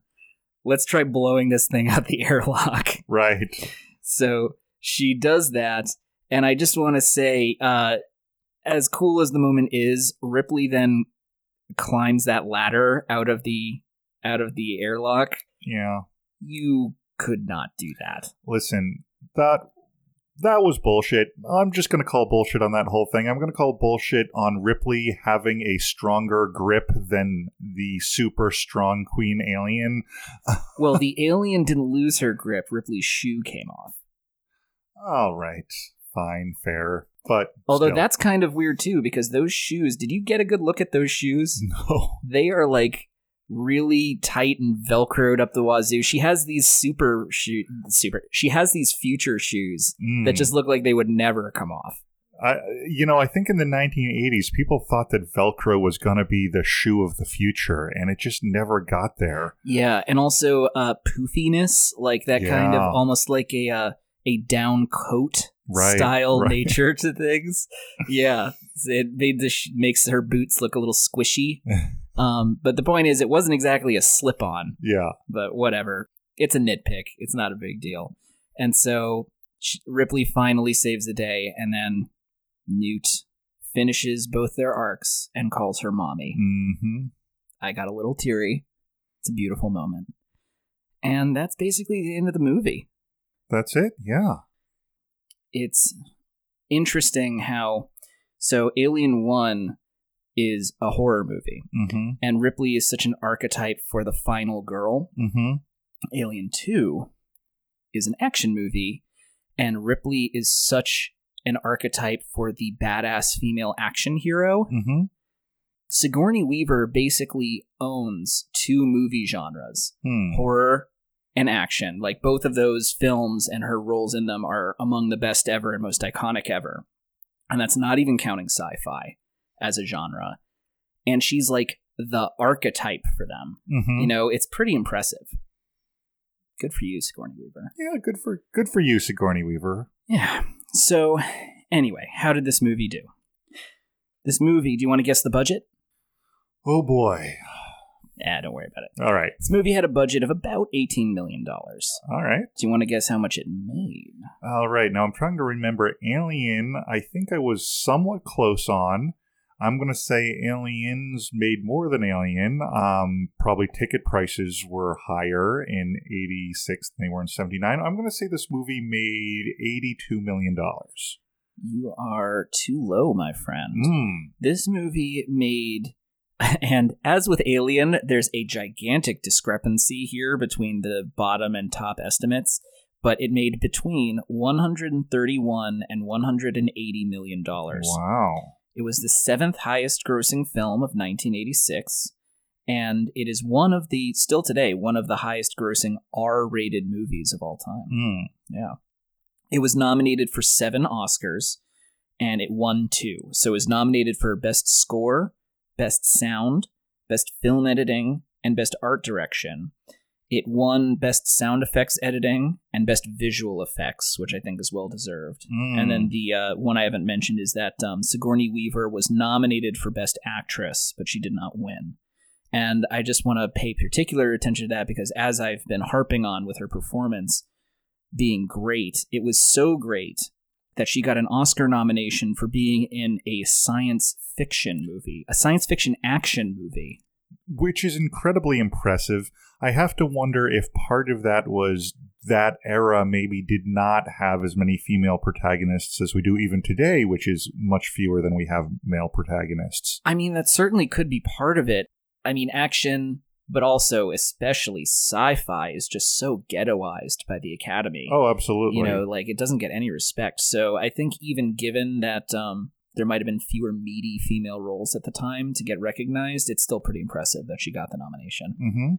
This movie, Will, has a 99% on Rotten Tomatoes. There you go. Which I think makes it the best reviewed movie we have ever covered on this podcast. Wow, that's incredible. So higher than Alien. Yeah. Higher than Jaws. Higher than Indiana Jones. Yeah. It has a 94% audience score as well. Here's a few reviews. So from back then, when the movie came out, here's some positive ones. Roger Ebert, he gave it 3.5 out of 4 stars. Called it painfully and unremittingly intense and a superb example of filmmaking craft. He said, when I walked out of the theater, there were knots in my stomach from the film's roller coaster ride of violence. David Kerr of the Chicago Reader called the film the one sequel that surpasses the original. We're going to talk a little bit about this in relation to the other one, but I do want to point out that I do believe Godfather 2 had come out by this point. Godfather 2 had come out by this point. Do you consider it better than 1? Godfather 2? Yeah. No. Okay. I don't either. I prefer Godfather 1, but some people do consider Godfather 2 better. I know. Interesting. Yeah. Now, on the more negative side, maybe you'll like this review a little better, Will. Siskel didn't like this movie that much. He said, one extremely violent, protracted attack on the senses, and that towards the end, the film resorts to placing a young girl in jeopardy in a pathetic attempt to pander to who knows what audience. Some people have praised the technical excellence of Aliens. Well, the Eiffel Tower is technically impressive, but I wouldn't want to watch it fall apart on people for 2 hours. Damn! You know, I miss those guys. I miss them so much. I miss their back and forth, too, because like the tension between the two of them was so valuable. Yeah. If you're looking for something similar in terms of that dynamic, I would recommend my 2 favorite film critics are both formerly of The Dissolve, and the AV Club, Tasha Robinson and Scott Tobias. They're both great individually, but they're both on a podcast now called The Next Picture Show. Oh, yeah. Yeah, they pair a new release with an older film with which they can sort of discuss shared themes or filmmaking techniques, anything that would cause a good pairing. And Tasha and Scott disagree a lot, and I love them both. So I find that the film analysis that comes out of their arguing is Scott versus Tasha is the best film critic alive. You know what I mean? Yeah. Like, they're more than the sum of their parts when they get going. It's really, it's a valuable duo, especially when they disagree. But to throw out one more up-to-date or modern review, James Berardinelli from Real Views gave it a positive review in 2000, saying, "When it comes to the logical marriage of action, adventure, and science fiction, few films are as effective or accomplished as Aliens." So, the legacy of this movie. I first became aware of this film because in 1992, a toy line came out related to this, made by Kenner. Do you remember the Kenner Aliens toys, Will? No. We're close to the same age. Yeah. So, okay. So it's all the characters from this film. It's Ripley, it's Hicks, it's Vasquez, and Bishop. All of them. The toys were related to a failed cartoon pilot. They were going to make a cartoon for kids about aliens featuring all these characters. How they were still alive, I don't know. But they all had action figures, and they had all these different alien action figures too. And it suggested a lot of things about alien physiology that had yet to become canon. Okay. Too. Yeah. So I don't know. I remember these Kenner toys so well, and it's how I hadn't seen Aliens, so I knew Hicks and Vasquez and Bishop all from these toys before I ever saw the movie. And then you watched them all die. Yeah, I had my favorites too. I was like, I love Bishop, and then I was like, what happens to Bishop in the movie? And my friend was like, he gets torn apart. And I mean, ironically enough, I guess that 1992 means that these toys were basically a tie-in to Alien 3. Right. Which, again, most of these characters are not alive. Right. Another thing that this film inspired, legacy-wise, is StarCraft. So StarCraft, how familiar are you with this game? Not at all. It's a real-time strategy game. And the idea is that there are 3 different races. You pick which one you want, and each one has a different style. They're different but balanced, right? You have the high-tech Protoss. Mm-hmm. You have the biological and kind of mass-produced Zerg. And then you have the Terrans. All of these characters are inspired... Well, 2/3 of this is inspired by this movie. So the Zerg are clearly the aliens. The humans are clearly the Marines from this movie. You even have, the dropship is basically the exact same character. Mm-hmm. And then the Protoss, the high-tech, super, awesome fighters, those are clearly Predators. So this game is basically the Predator versus Alien military strategy game, where you could choose which race you want to be. And then, of course, we have all the sequels and the spin-offs. Yeah. So many. And not all of them, in fact, basically none of them that good. I'll go to bat for Alien vs. Predator Requiem. I kind of like that one. Okay. And their thing, I don't know, so I'm assuming that this is going to be it for us doing the Alien franchise. You're obviously welcome to come back, but I'm guessing you don't want to do it for Alien 3. You know, I think that if we were to do maybe a roundup once I've familiarized myself with sort of the rest of the canon, that might be interesting. But yeah, I don't know if Alien 3 in and of itself reaches the level of blockbuster, cult favorite, or otherwise socially relevant. Yeah, I would agree with that. And, I'm sure you also wanted to start doing different movies. Yeah. So I'll just say that Alien 3 is an interesting film, and there's a lot about it that I think is worth defending, but it's not that good. And then that becomes increasingly the case as you go on. So there you go. And then lastly, AFI, in a 2003 roundup of the greatest action heroes and villains of all time, listed Ellen Ripley as number 8 on the list of greatest movie heroes of all time. Nice. I agree. So, that brings us kind of to the end here. Will, what did you think of Aliens? Of course we did Alien first, and Alien, very quickly into my viewing of Alien, I realized that this was a classic movie for a lot of great reasons. It was a huge hole in my, cinematic understanding and the movies that I had seen. Aliens, to me, wasn't quite that level. I thought it was a very good action film. I thought it had a lot of good stuff going for it. I completely enjoyed watching it, but I didn't end thinking that was a great movie. Wow. I mean, I disagree with you, but given how you've expressed your reaction to the film, I can see what you're getting at.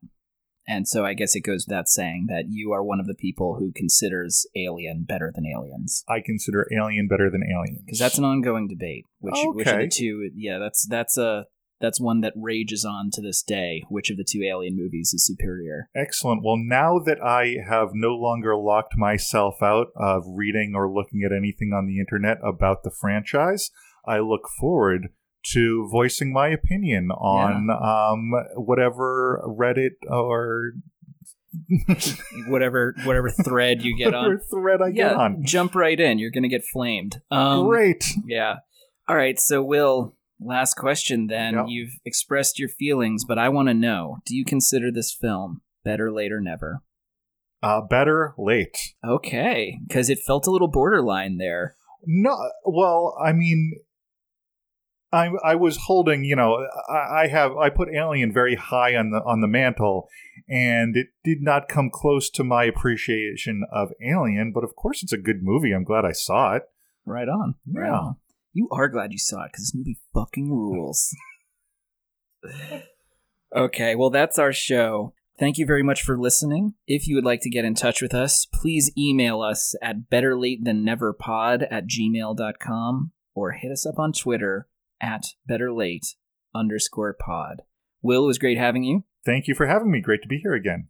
Come back. We'll do a different movie next time. All right. Maybe Predator, perhaps? Perhaps, although I've seen that. Oh, all right. Alien vs. Predator, then. And I guess on the way out, all I have to say is that it's been a fun ride, and we did a good job, but it's game over, man. Game over, man. Game over. Well, that's great. That's just fucking great, man. Now what the fuck are we supposed to do? We're some real pretty shit now, man. You finished? That's it, man. It's game over, man. It's game over. What the fuck are we gonna do now? What are we gonna do? Maybe we could build a fire, sing a couple of songs, huh? Why don't we try that? We better get back, because it'll be dark soon, and they mostly come at night. Mostly.